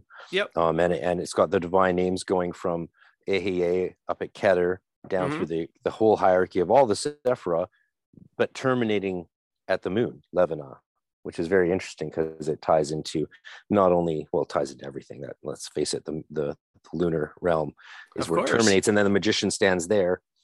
What was my point? Did I lose track? Where was I going with that? I'm not entirely sure. Oh well. Anyway. Yeah. Damn it. Oh, you're talking about tet being appropriate. Oh yeah. Well, think about it. Tet means snake. Yeah. Well, so like having a letter tet in the middle of a circle would be a nice. Very very closely ties to the serpent swallowing its tail that Skinner says is so important to have around you for magical protection. And so the letter tet would be cool. I'm just extrapolating. I know Crowley's is a tav, that represents the letter tav, but hey, why not tet? Sure. Yeah, why not? Dalet mem tet. Yeah, there you go. I like it. So yeah, I've got that. I'll generally build up. I mean, not generally. I always pretty much build up an altar. It depends on the working, honestly. Like it depends on the entity I'm working with and what I'm trying to get out of it. I've studied a whole lot of different methodologies, and so I kind of have my own little hybridized. I don't want to say chaos magic because that comes with a whole lot of baggage, but I grab the tools that make sense to me in my little walk down the rabbit hole. And more, doesn't it just seem that people are using the term chaos magic to justify skipping important steps they don't want to do? Yeah. It's so sad. It started off as such a cool thing, and now it's devolved into an excuse for laziness. Right. No, when I decided to kind of like, I don't know, follow up on chaos magic, it was like, well, this is like a thing where you can take pieces from all the different things. So to me, that was like, well, I better study all the different things then, you know? And so that's what I did. And yeah, my methodology is that in large part, for example, tomorrow, a group of friends and we're going to do a shining ritual. Oh my God. Right. Well, so check this out. Because I noticed the Baal clown world reality that we're in, it's kind of a way to hopefully put a close to that. So there's a guy that lives in town here, and through personal contact and relationship with some of his exes, we know that he's a bad person, right? And so he actually got arrested, and he's going to trial on Tuesday or Wednesday. And in order to make sure we put him away, we're doing a shining ritual where we 3D printed a model of the Shining maze, right? And we're going to have a little figure representing him, and we'll blow life into it with an elder wand or an elder straw. And then we'll take epoxy and freeze him in the middle of the Shining maze. And just like in the end of The Shining, then we get out. And one of basically the working of the ceremony that we're doing is I bought a 1,000-piece Shining puzzle, and there's a group of us. We're going to eat acid, do this ritual, and put together the Shining puzzle all in one go, as a way to make sure this guy never gets out, and as a way to hopefully get us out of the clown world. That makes sense. Yeah. Yeah. That sounds like that's a very major operation of entheogenic proportions. Right. Yeah. And we do all kinds of stuff like that. There was one time see the stuff we could do if we were allowed out of our fucking houses. Right. Jesus. Yeah. Well, thanks for entertaining me with this stories of human life and activity. It's nice to hear. Yeah, well, I mean, come on down sometime if you want, We're not allowed to.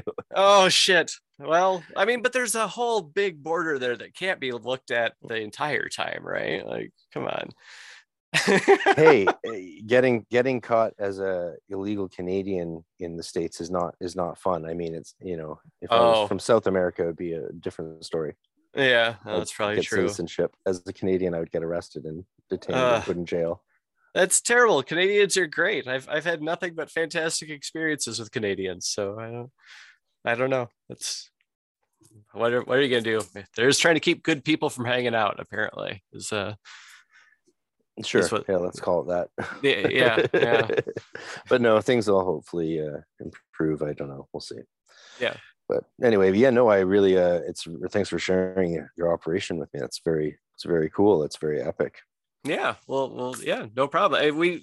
There's a group of us, and we when one of us has a divine little inspiration of, hey, we should do a working to accomplish this, and how could we best go about that in a symbolic way, because that's how you speak to the subconscious. That's how you make the real magic happen, is you work in symbols, because it bypasses the conscious mind that way. So how's the breathing life into the figurine of this person go? You're using an elder straw? Yeah. What's that? It's an elder straw it's a straw made out of elder wood, just like it sounds. Yeah. And it's an old witchcraft technique, but you basically you do it to like to voodoo dolls or something like that, where you envision the person that you're wanting that doll to represent. You envision that in your head while you blow air through the straw onto it, and then it's supposed to basically manifest that person's essence into the poppet or the voodoo doll or whatever you're using. Yeah.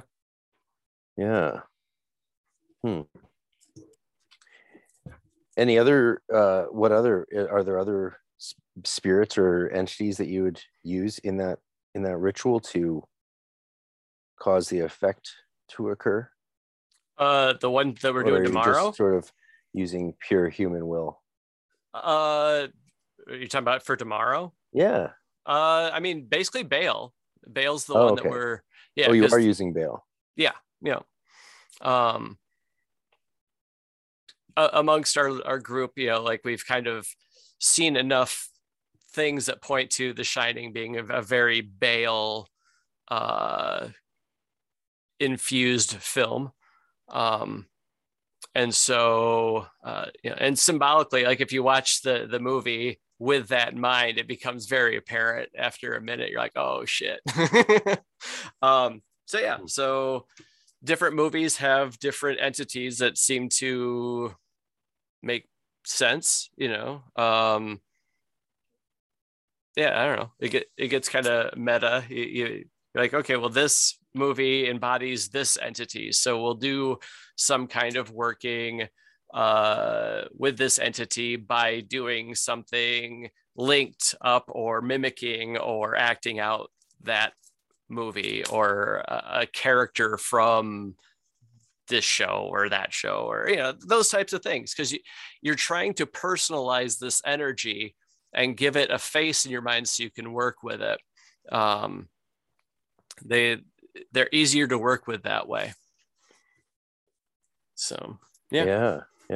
Well, yeah, I think it's very true about cinema and popular culture and art as it can be used in magic. That's something that that I don't know if it was Chaos Magic that noticed that, but yeah, and I think that's a really accurate observation. I mean, The Shining lives so strongly and everyone involves consciousness. It's such an easy current to pull on. Yeah. Without much ambiguity or uncertainty as to what energy am I pulling in exactly? What do I want to focus on? It's like The Shining. Oh, right. Yeah. Right. Yeah. That was horrifying. I can focus on that. Right. And with acid, sure, why not? Yeah, right. And probably what we'll do too is we'll probably have a Saturn aspect of it as well, because Saturn's, punishment. And freezing you into a situation, so we'll probably work Saturn into it. And let's see. I was gonna say something else too, but it slipped my mind. Shit. Oh well. Yeah. Oh yeah, like I've got. So I'm in the middle of drawing my own tarot deck, and cool.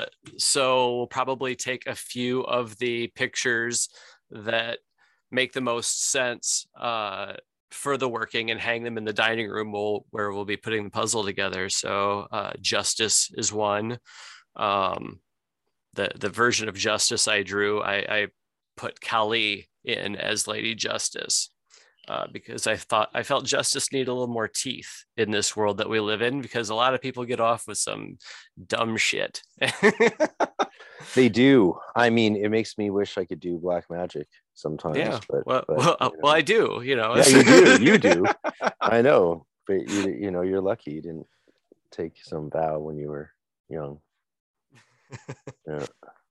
Some of us are stuck with that, for better or for worse. Yeah, we all have our own path, but yeah, it's an interesting thing. I like to talk about it with people whenever it comes up, the black magic of it all, because it's one of those interesting things that's pretty much been thrown out by modern magic practitioners entirely.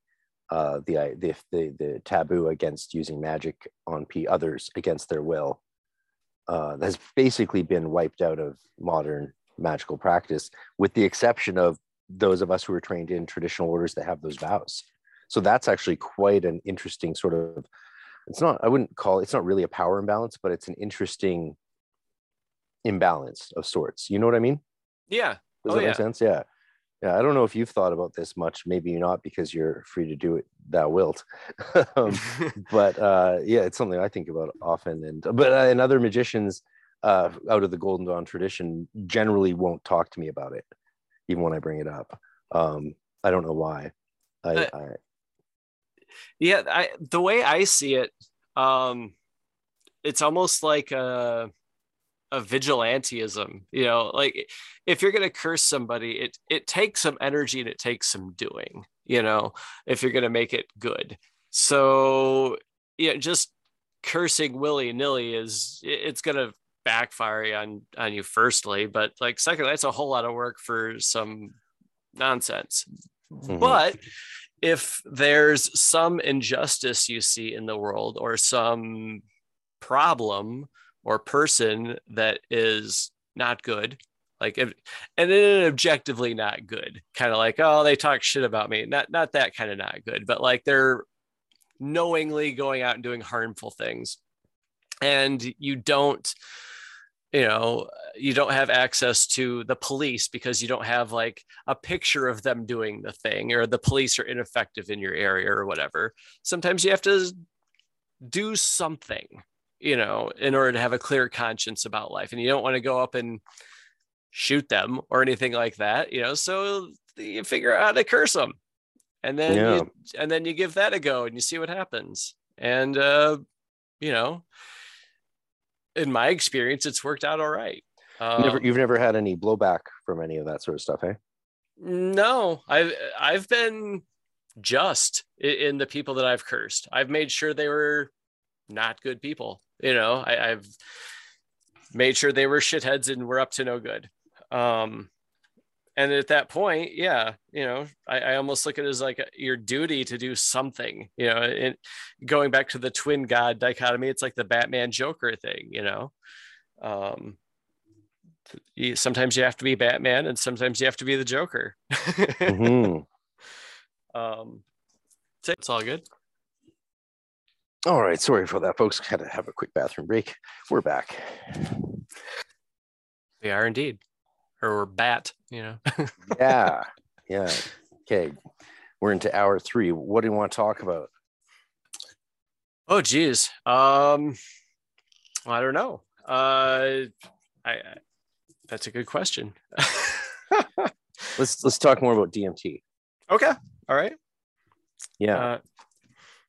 Okay. Well, any interesting? Do you find it sort of surprising how quickly the experiences seem to fade from our memory? They can. I don't know. A lot of the ones I've had have been so ridiculously potent that you couldn't forget it if you tried. See, I find the most potent ones, like some of them, to be so potent. That's why it's shocking that you can't remember them. Like it's intentional. Okay. Yeah. Well, I mean, some of them, yeah. I don't know. I usually have fairly good recollection of the things that I've encountered there. I started getting into it, I don't know, a good decade or so ago. Oh, wow. Yeah. And was playing around with it. And there was a guy that I used to work with who was also experimenting with it at the time. And we'd, go home for the weekend and kind of have our own little experiences. And then on Monday at the water cooler, we'd share what kind of strange stuff we'd encountered. And that went on for a little while. And there was one night, it was like a Sunday night. I was at home and I, did a fair amount of it and had an experience, but it was, in line with a lot of the other experiences I had. And I went to work the next day and we were talking about it. And I said, okay, well, I feel like I could go further. I'm like, I'm having good experiences. I'm learning things. I'm getting my sea legs on that side, but I feel like I could go a lot further. And he's like, well, yeah, he's like, but I think that's just part of it. He's like, I always feel like that. And so at that moment, I made up in my mind that like that night I was going to make sure I could never say that again. Because I was like, no. If I feel I can go further, I can go further. Mm-hmm. And I'm going to tackle that one. So I came home and it was March 3rd, 2014. Came home that night from work, slept, took a nap, woke up around 11 o'clock and proceeded to load up this. I had a very tall glass bong at that point. It was red and white. And I couldn't even tell you how much I packed into the bowl of the bong. You just packed it up. Just packed it up and then just filled that thing up as much as I could. Do you just torch straight onto the spice? I want to say that I did. Yeah. I was always told not to do that, but I tried it a few times and it was fine.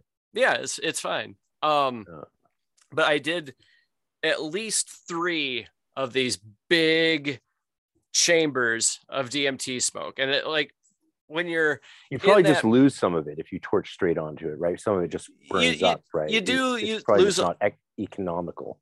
Right. You do lose a little bit. What I will generally do is put like a little layer of weed on top of it. A little layer of weed or tobacco. I actually find the tobacco more germane to my experiences, though. Okay. All right. Adding anything I find affects where I go. Sure. Yeah. Like manga. Yeah. And so I did 3 of these big chambers of it. And and in like once you start doing it, like you have a very limited amount of time that you're still functional. Right. I know. So I was like Indy 500, just like trying to get as much smoke as I could before you lose all limbic function. Right. And what's very interesting is, so I got all these in me. I set the bong to the side of me and I looked over my left-hand shoulder and my friend was sitting there, but I was alone in my room. Right. And he was the drummer in my band at the time. And we had a falling out several years later. But anyway, I look over my shoulder and he's sitting there and I look at him like, what are you doing here? And all of a sudden his face did the thing. Have you ever seen the movie Pee-wee's Big Adventure? Oh, I grew up on that stuff. Oh, okay. You know, Large Marge? Oh yeah. Where her face does the blah thing. That traumatized me as a kid. Okay, well, his face did that to me, right? And I'm like, what the fuck? And then this big black hole opens up behind him, and his like weird goblin self like tumbles backwards into this like void, this black hole. And I'm like losing my mind. And then I feel myself getting pulled into this black hole. And I don't know when like my consciousness broke, right? It had to have broken sometime before I saw him because he was not here. Right. And so I tumble with this goblin creature into the black hole and then had an experience. Well, okay. So as I was starting to tumble into the black hole, I was having these awakenings in my mind, like one after another of like, oh, so this means that, and this means that, and that means this. Like just things made sense that I hadn't made sense of before. But it was like in fast forward. Right. And then after I got pulled into the black hole, it was one of those moments where you relive your life, like the near-death experience, right? Where you review your whole life. I had that 100%, but it was like my life was being played in fast forward on a VCR, right? And I remember having all these conversations with all these different people throughout my life, and I was seeing these conversations though through their eyes almost, in a way where it was like I was them telling me the things that I needed to hear through them. And that fast forward through my life lasted up until the point at which I caught up to where reality was, where I was taking the big hits of DMT out of the bong. And at that point, when the vision caught up to reality, there was this, I guess, metaphysical dynamite blast or nuclear explosion that happened. And all I could, trying to describe it, it was if I'd become one with the universe, and it was like this big rainbow grid kind of thing. And I was just there in space as God, laughing at the big joke that I had just played on myself for the last 37 years. And I was just all too amused at the joke I'd pulled on myself. And I thought that I was going to sit there and laugh there in that state forever, because I thought that's what eternity was. And then at one point, the thought started to germinate in my mind of, well, maybe there's something I could still do back on the other side. And as soon as that thought started, I felt myself getting pulled like a vacuum back through the time-space continuum, or whatever you want to say, into my body. And I woke up immediately, sat up, straight up, upright, and it was almost like flailing around, and realized that while I had been away, I had knocked my bong over onto myself. So I was actually going to joke that that's what you were going to do, and then you did it. Oh my That's God. what I did. So I wake up and it's like being reborn again, right? It's like, oh my God, I'm cold and wet and screaming and flailing around. And then I fell over on my side and still had more visions. Like I went back into it. And I remember my eyes feeling like they were slot machine wheels. Oh my God. God. And then like drooling out of the side of my mouth, and just like having all of this like awakening, or I'd say data downloaded into me, but that's like, how do you say that without being able to like remember what was downloaded into you, right?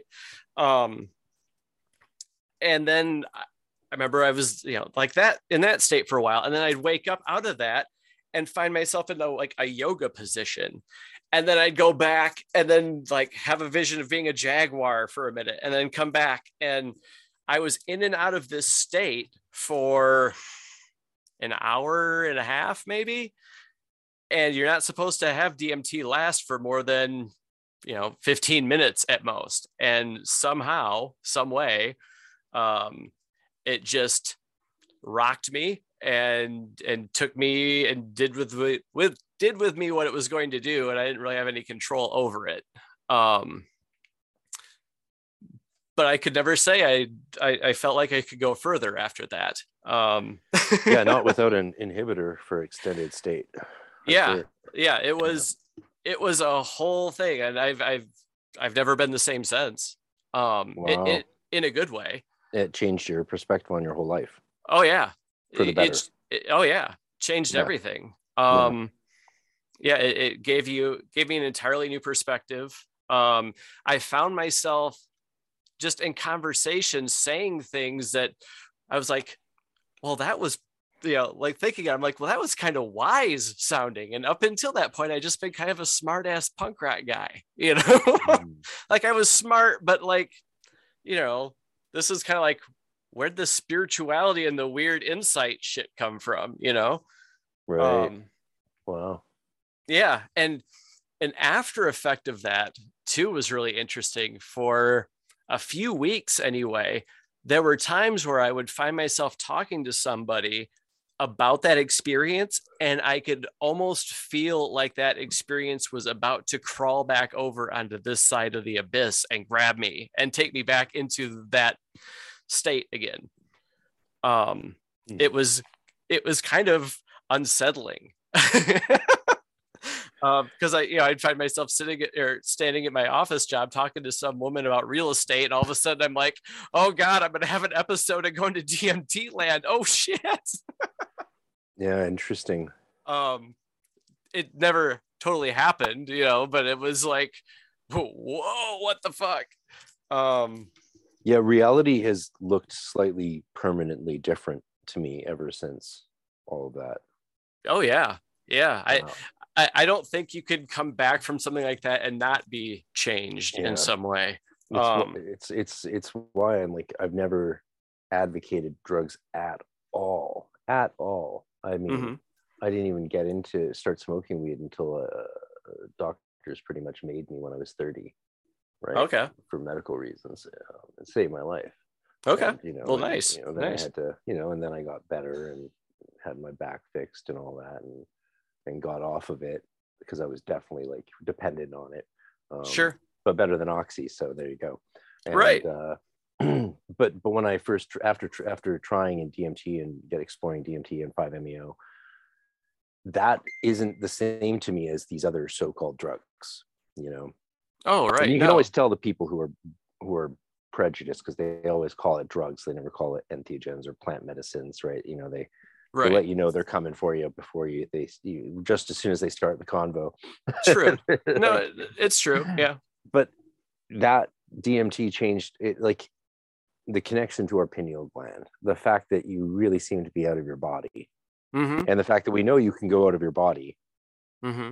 Why do people seem so rigid in the idea that you can only go out of your body like while you're asleep, or if you're practicing astral travel or an NDE, but the thing that is produced by your pineal gland couldn't possibly do anything other than cause a chemical confusion in your brain that results in hallucinations. It seems so anti-intellectual and prejudicial to me. And again, it sounds like virgins talking about their favorite sexual positions. Yeah, I absolutely agree. But it's the only thing I've experienced that is so radically different to this reality.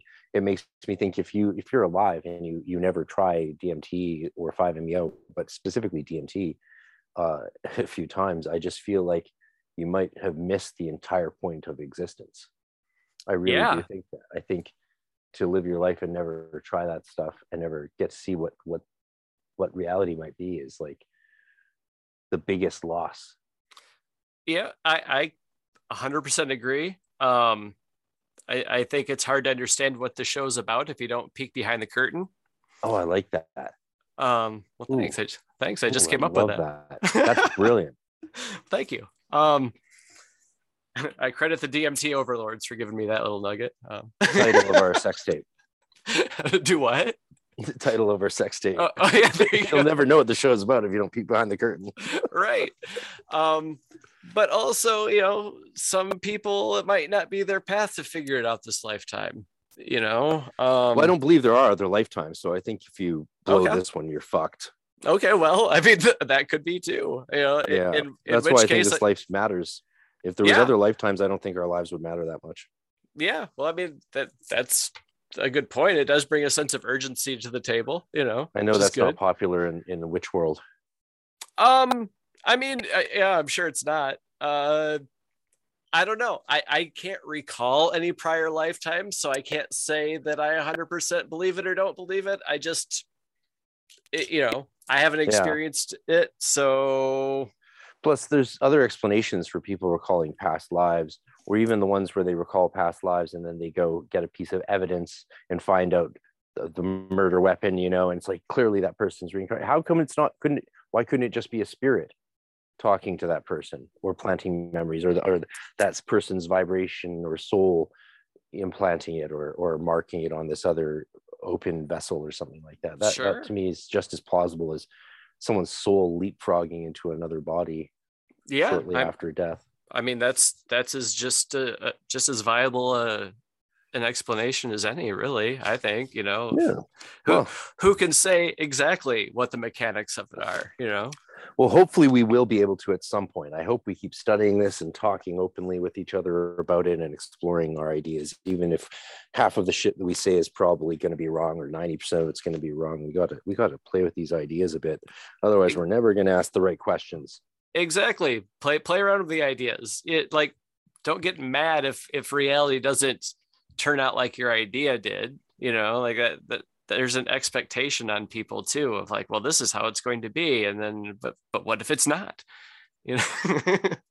Yeah, one thing DMT made me more comfortable with was the idea of what state we'll be in after death. I think it's possible. I never thought we'd be very conscious or aware of ourselves, but I think now it is highly possible that we might maintain some form of consciousness after death.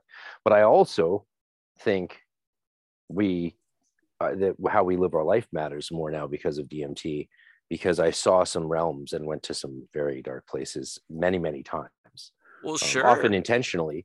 I saw realms that are way worse than any description of hell I've ever experienced. And in those realms, I got a very clear sense that, yes, you can spend a lot of time, what seems like maybe an eternity, in these places if you so choose, or if you behave in such a way that you end up there as a fragment of your former self, just part of this dark cosmic dance, creating reality in one of the less loving realms. So I feel like it also awakened me a higher sense of ethical responsibility to myself, and my fidelity to truth. Sure. Yeah. Well, I mean, it's like the Spider-Man thing, you know, with great power comes great responsibility. If you're going to lift the weight, you know, by doing the psychedelics and going and figuring these things out or opening those doors, then you better be prepared to use what you learn in a good way, or it will backbite you, you know, you will get blowback and your life will get more difficult.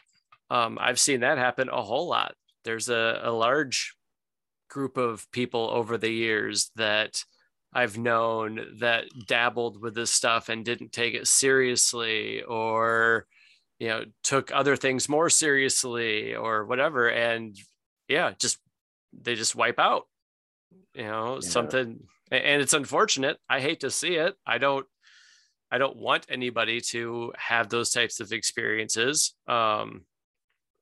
Well, I think, you know, I think a lot of that comes from people who substitute the substance for the work. You know, the plant medicines are meant to supplement other things. Like, they're not substitutes for the thing itself. Oh no, you're absolutely right. So you know, the Kukion is a very important part of the Eleusinian mysteries, but it isn't the embodiment of the Eleusinian mysteries.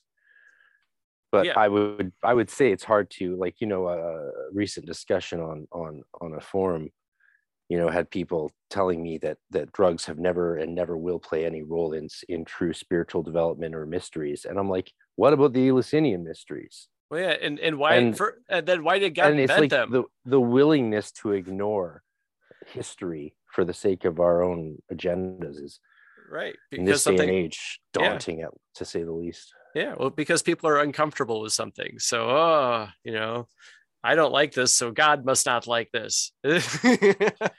Yeah, and you know, a lot of those people I've noticed have never done the work of either their own spiritual work or even perhaps more important, the psychological work. Like, you know, most people don't spend a year or two with a therapist here and there, going through their own mind and making sure that they're somewhat congruent with reality, before they explore the boundaries of it. Of course, yeah. Like, studying the mind is important. You know, if you know where you're going, then you want to have a map of the place where you're going to get to, you know, and by playing with psychedelics, you're going into your mind, and psychology gives you a map of what's there. And so you can make sense of it, and you can see the patterns and the dangers, and, you know. Yeah, I think it's especially important to have gone beyond this sort of the integration stage and the stage where you understand your responsibility for your life. That's really important. The people I see break are usually people who have never really grappled with their own responsibilities. You know, they're looking for a way to understand their neuroses, whereas I think, I don't know, it just I don't know. I think a big pitfall is just succumbing to the ego. You know, the ego doesn't want to sit at home on a Saturday night reading a 200-year-old book about Kabbalah. Sure as hell does it. It wants to be out partying, right? And there's time for that, but there's time to do the reading and the studying and the meditation. And you get some people, they want to wear it on their coat like it's a badge that, oh, I did this thing, even though they didn't really do it. It's, you know, stolen valor kind of, almost, you know, for those of us that have done the work. Yeah, meditation's important. I agree. Very, very important. 100% agree. Yeah,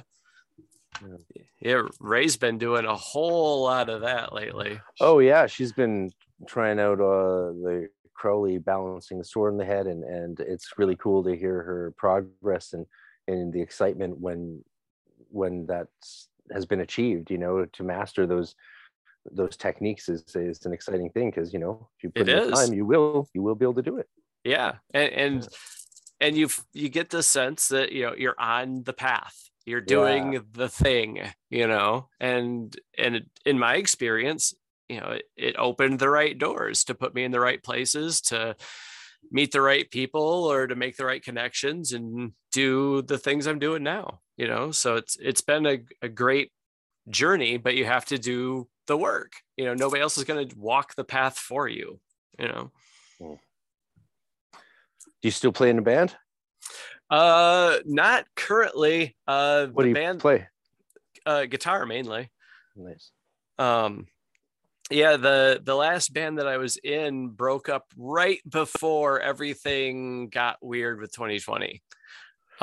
We played our last show in like February 2020, and then we broke up, and then everything went haywire, and there's not really been much in the way of a music scene to take advantage of or to gear up another project for, you know. So I've just been kind of practicing, keeping my chops up and stuff, but there's not really much in the way of bands at the moment, unfortunately.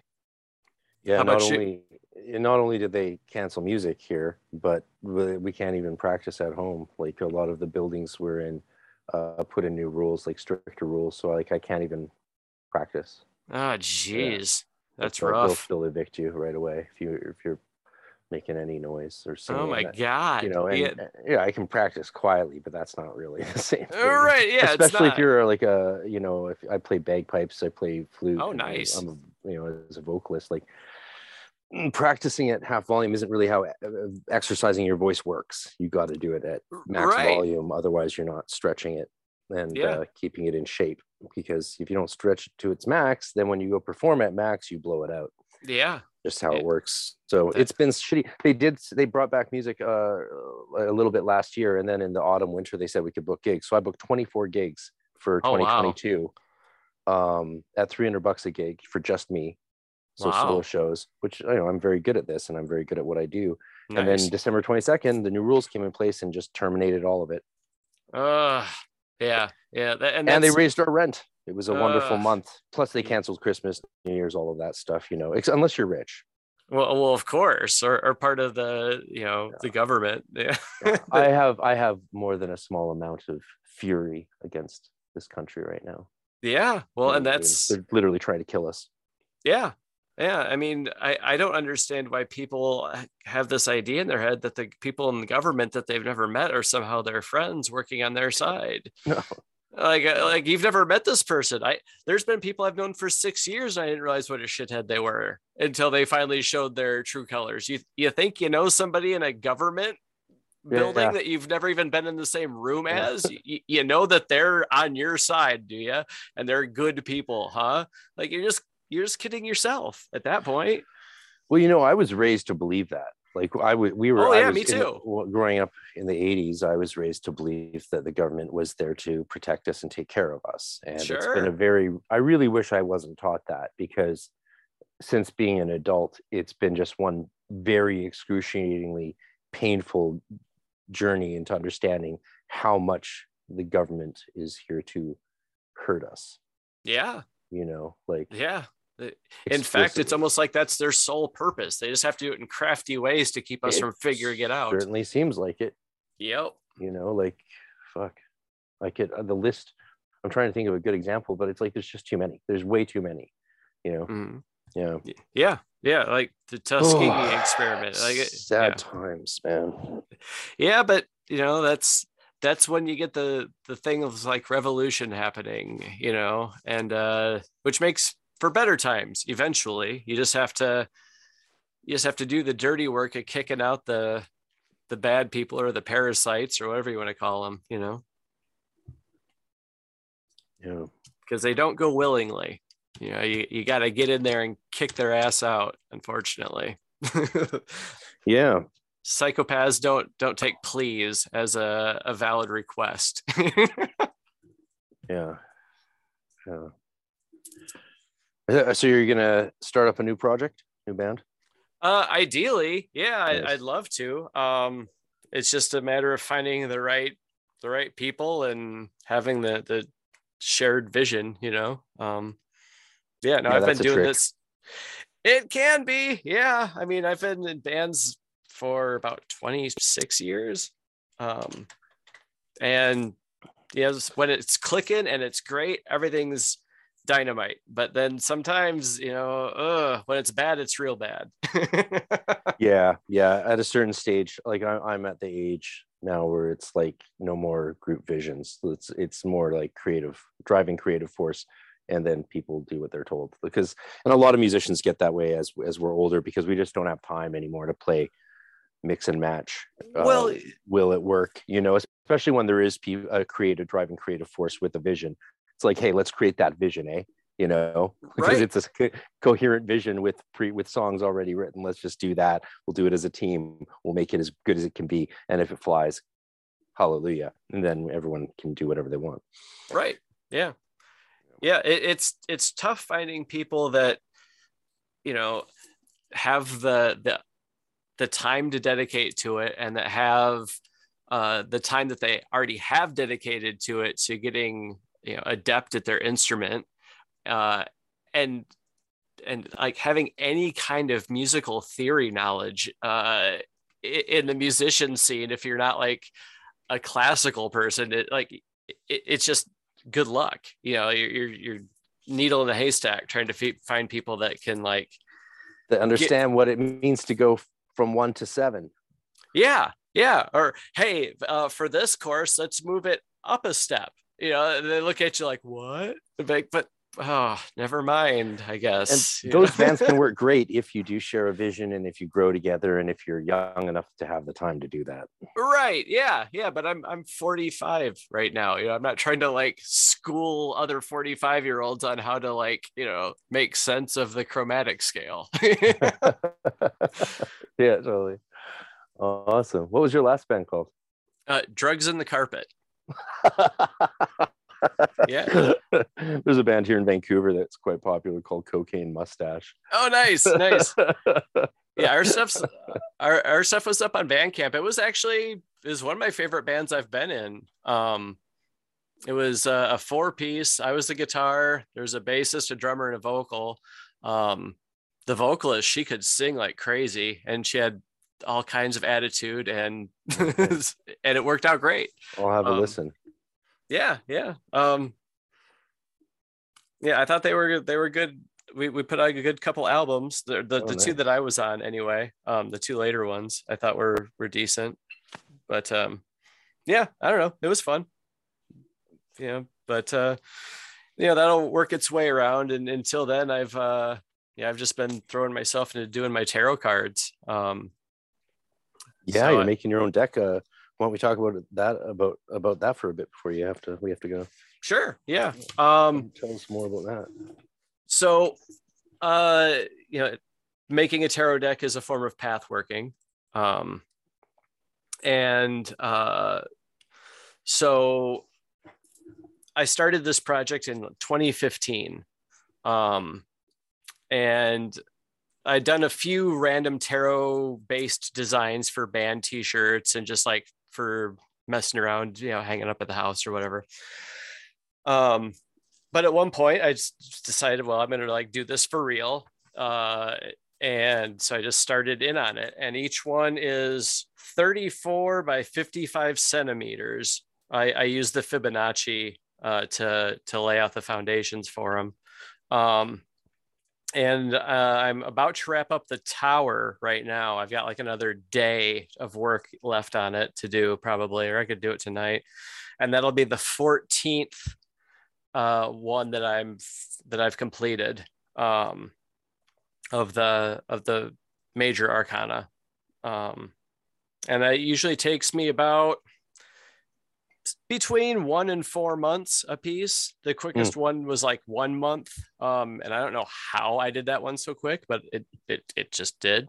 But yeah, so yeah, I'm working on the tower. The one I did prior to this was Fortune, then Hangman. But anyway, are you painting them or drawing them? Drawing. But I do them full color. I use Prismacolor pencils. Okay. And if you use mineral spirits and the little smudges things, you can blend them really good because the mineral spirits break up the wax that they use in Prismacolors. So you can almost get more of a paint kind of quality to them, but with really good control, because with painting, sometimes it's a little bit trickier to control them. So I just hang out up in my room and kind of meditate upon the meanings, and I try to pretty much capture the archetypical character behind each card. So for the Hangman, I used Odin hanging off the world tree. And for the fortune card, I made it look like a fortune teller. For the Chariot, I made it Charon, the ferryman that ferries people back and forth across the river Styx to the land of the dead. Let's see. For the Hermit, I made him Santa Claus. That's great. Yeah. The Pope or the Hierophant is an alien Pope guy levitating. Awesome. Yeah. The Empress is a half human, half queen bee type entity. Yeah. So I'm just kind of doing that, I guess. Are you skilled at drawing? Yeah. I hate to toot my own horn a little bit, but yeah, I'm pretty good. That's cool. Yeah, no, I wish I was. That's the reason I've not done things like that. Is just because I despite going to an art school for 13 years, I'm just not really talented at it. Yeah, I mean, it takes a certain brand of craziness and the amount of time to just sit in your room for months at a time drawing pictures. Yeah. It's definitely a dream to make your own tarot deck, though. Are you using large boards to put it on? How big are they? The cards are, it's like I said, 34 by 55 centimeters. So the paper itself, before I carden off the border aspect of it, are 18 by 24 inches. So nice and large. Yeah. Oh yeah, they're pretty big. So it takes a while. But I can just cram so much detail and symbolism and everything into the designs. When I gear up to prepare to do the next, each one, I go through Night Side of Eden and read the corresponding chapter that deals with that tunnel of Set, or where that one would lie correspondingly. As well as the Book of Thoth. I do my research on each one. I take notes. I do up concept sketches, and finally, kind of eventually it'll start to hold water, and then it just flows out. So yeah. Yeah, they're fun. They get very meta at a point where you're I'm drawing a picture of something and I'll look up at a news article. It's oh, well, the exact thing I'm drawing is the exact thing that's happening in the news right now. So that gets fun. I think for some people, it's kind of gotten a little unsettling. It's spooky. Yeah. It's very fun. Oh, it's super spooky. Spooky. But yeah, I like it. The strength card, I made it like a Wizard of Oz kind of thing, where Dorothy's the girl with her hand on the lion. So oh wow, yeah, cool. Maybe you can show me some images sometime. Yeah, I'd love to. Yeah, I don't know, I could send them to you somehow, I'm sure. Yeah. Or I'll put them in the little group chat thing we've got. Yeah, totally. Thanks. That'd be super cool to see. Yeah, we'll have to do have you back at some point and do a video podcast, and you can maybe show some off. Oh yeah, I'd love to. That'd be great. Oh, that'd be sweet. Yeah. Damn. Well, I can't believe how fast time flew, Gabriel. Yeah, it's been a minute, huh? That was really fast. It feels like we've been. Yeah, that was a fast podcast. It's we're almost at 3 hours. Cool. I have a bit more time I can talk, but I do have to get some things done because we did this we kind of planned this kind of spontaneous planned it, but no time, right? Yeah, So yeah. it worked out.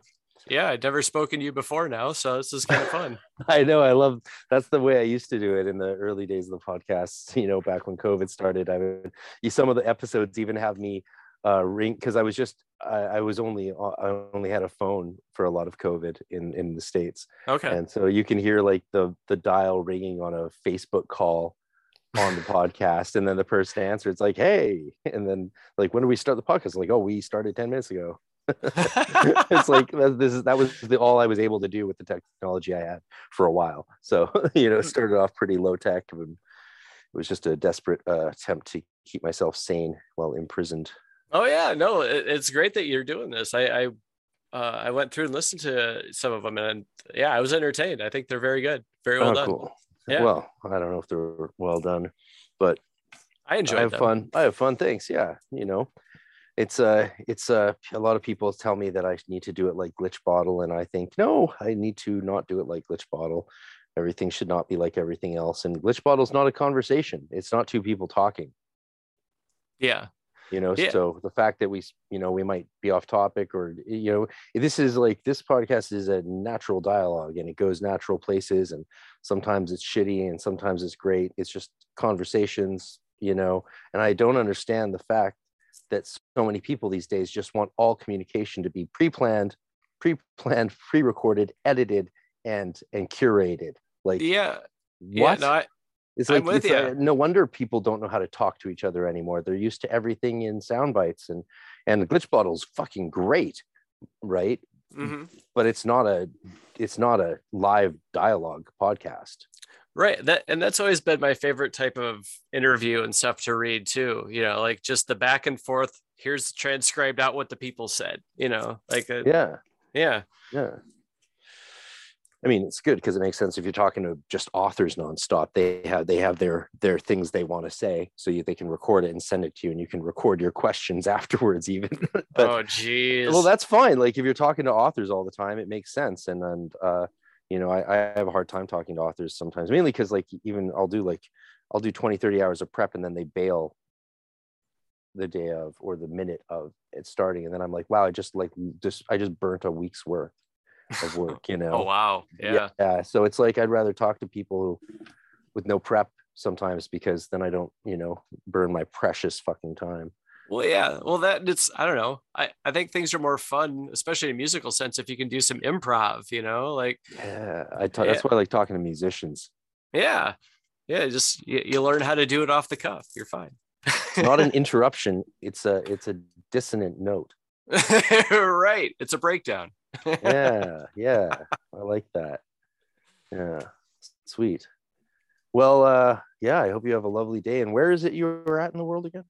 Kalamazoo, Michigan. So right, Michigander. Yeah. I actually really like East Lansing for a weekend once. Okay, yeah, I've played there a bunch of times. Oh, I just hung out in the bar in the university. Okay, talking to professors. Oh, well, I mean, that could be fun too, probably. It was very fun. That's where I got it. I went there to interview for my PhD, and oh, nice. Got in with Nicholas Goodrich Clark, and that was a great day, great weekend in my life.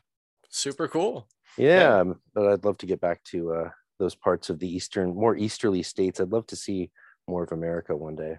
Yeah, well, I really only have seen the parts of it.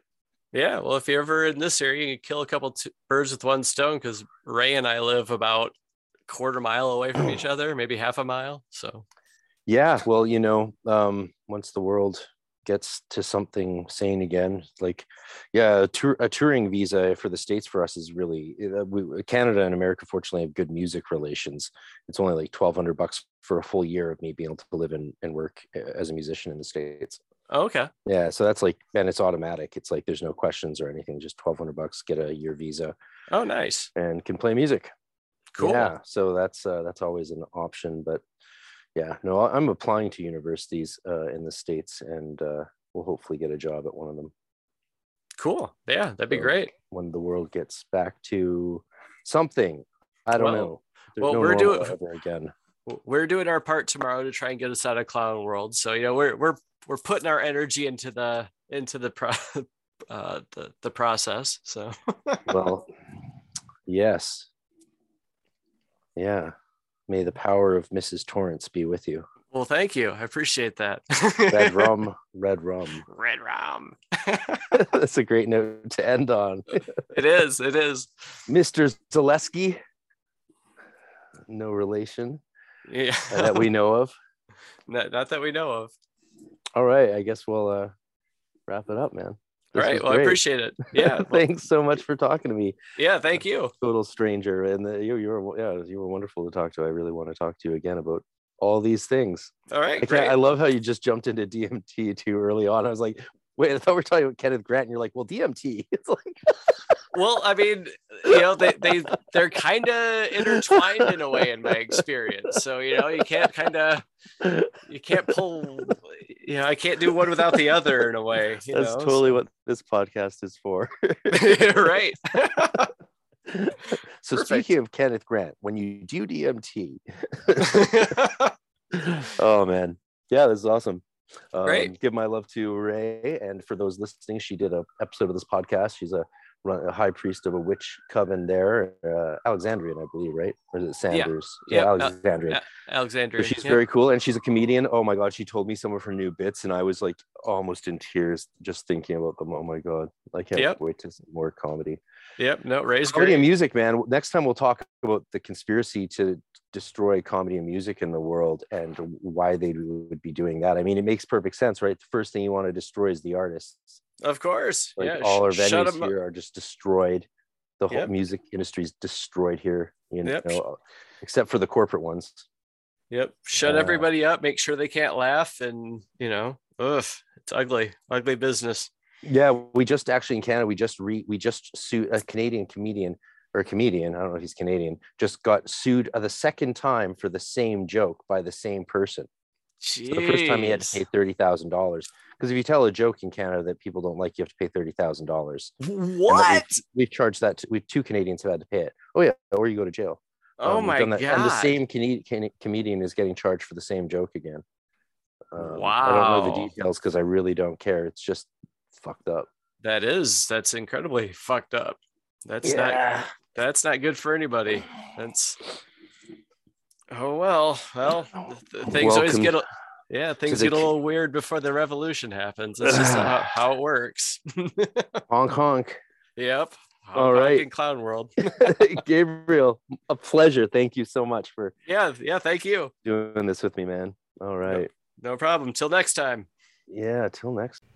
Hermetic Science Enterprises is a publishing company based in Scotland, UK, that specializes in Western esoteric printed literature as well as educational videos. With various imprints under its belt, its roster consists of grimoire tradition literature, alchemical works, Golden Dawn tradition books, and the several texts and videos originally belonging to the philosophers of nature. Besides its downloadable videos and standard hardcover edition books, Hermetic Science Enterprises also produces beautiful and precious limited fine edition books that are true pieces of art. For more information to order any of its products, please visit www.hermeticscienceenterprises.co.uk. That's hermeticscienceenterprises.co.uk. And as a lot of you know, I've talked with the publisher Lenny on the podcast before, including a 6-hour epic extended version on the Patreon, and seen the fine edition of his new grimoire of Scott's Discovery of Witchcraft, which is only available for purchase up to 50 limited copies till the end of May, I believe. So check it out now, hermeticscienceenterprises.co.uk.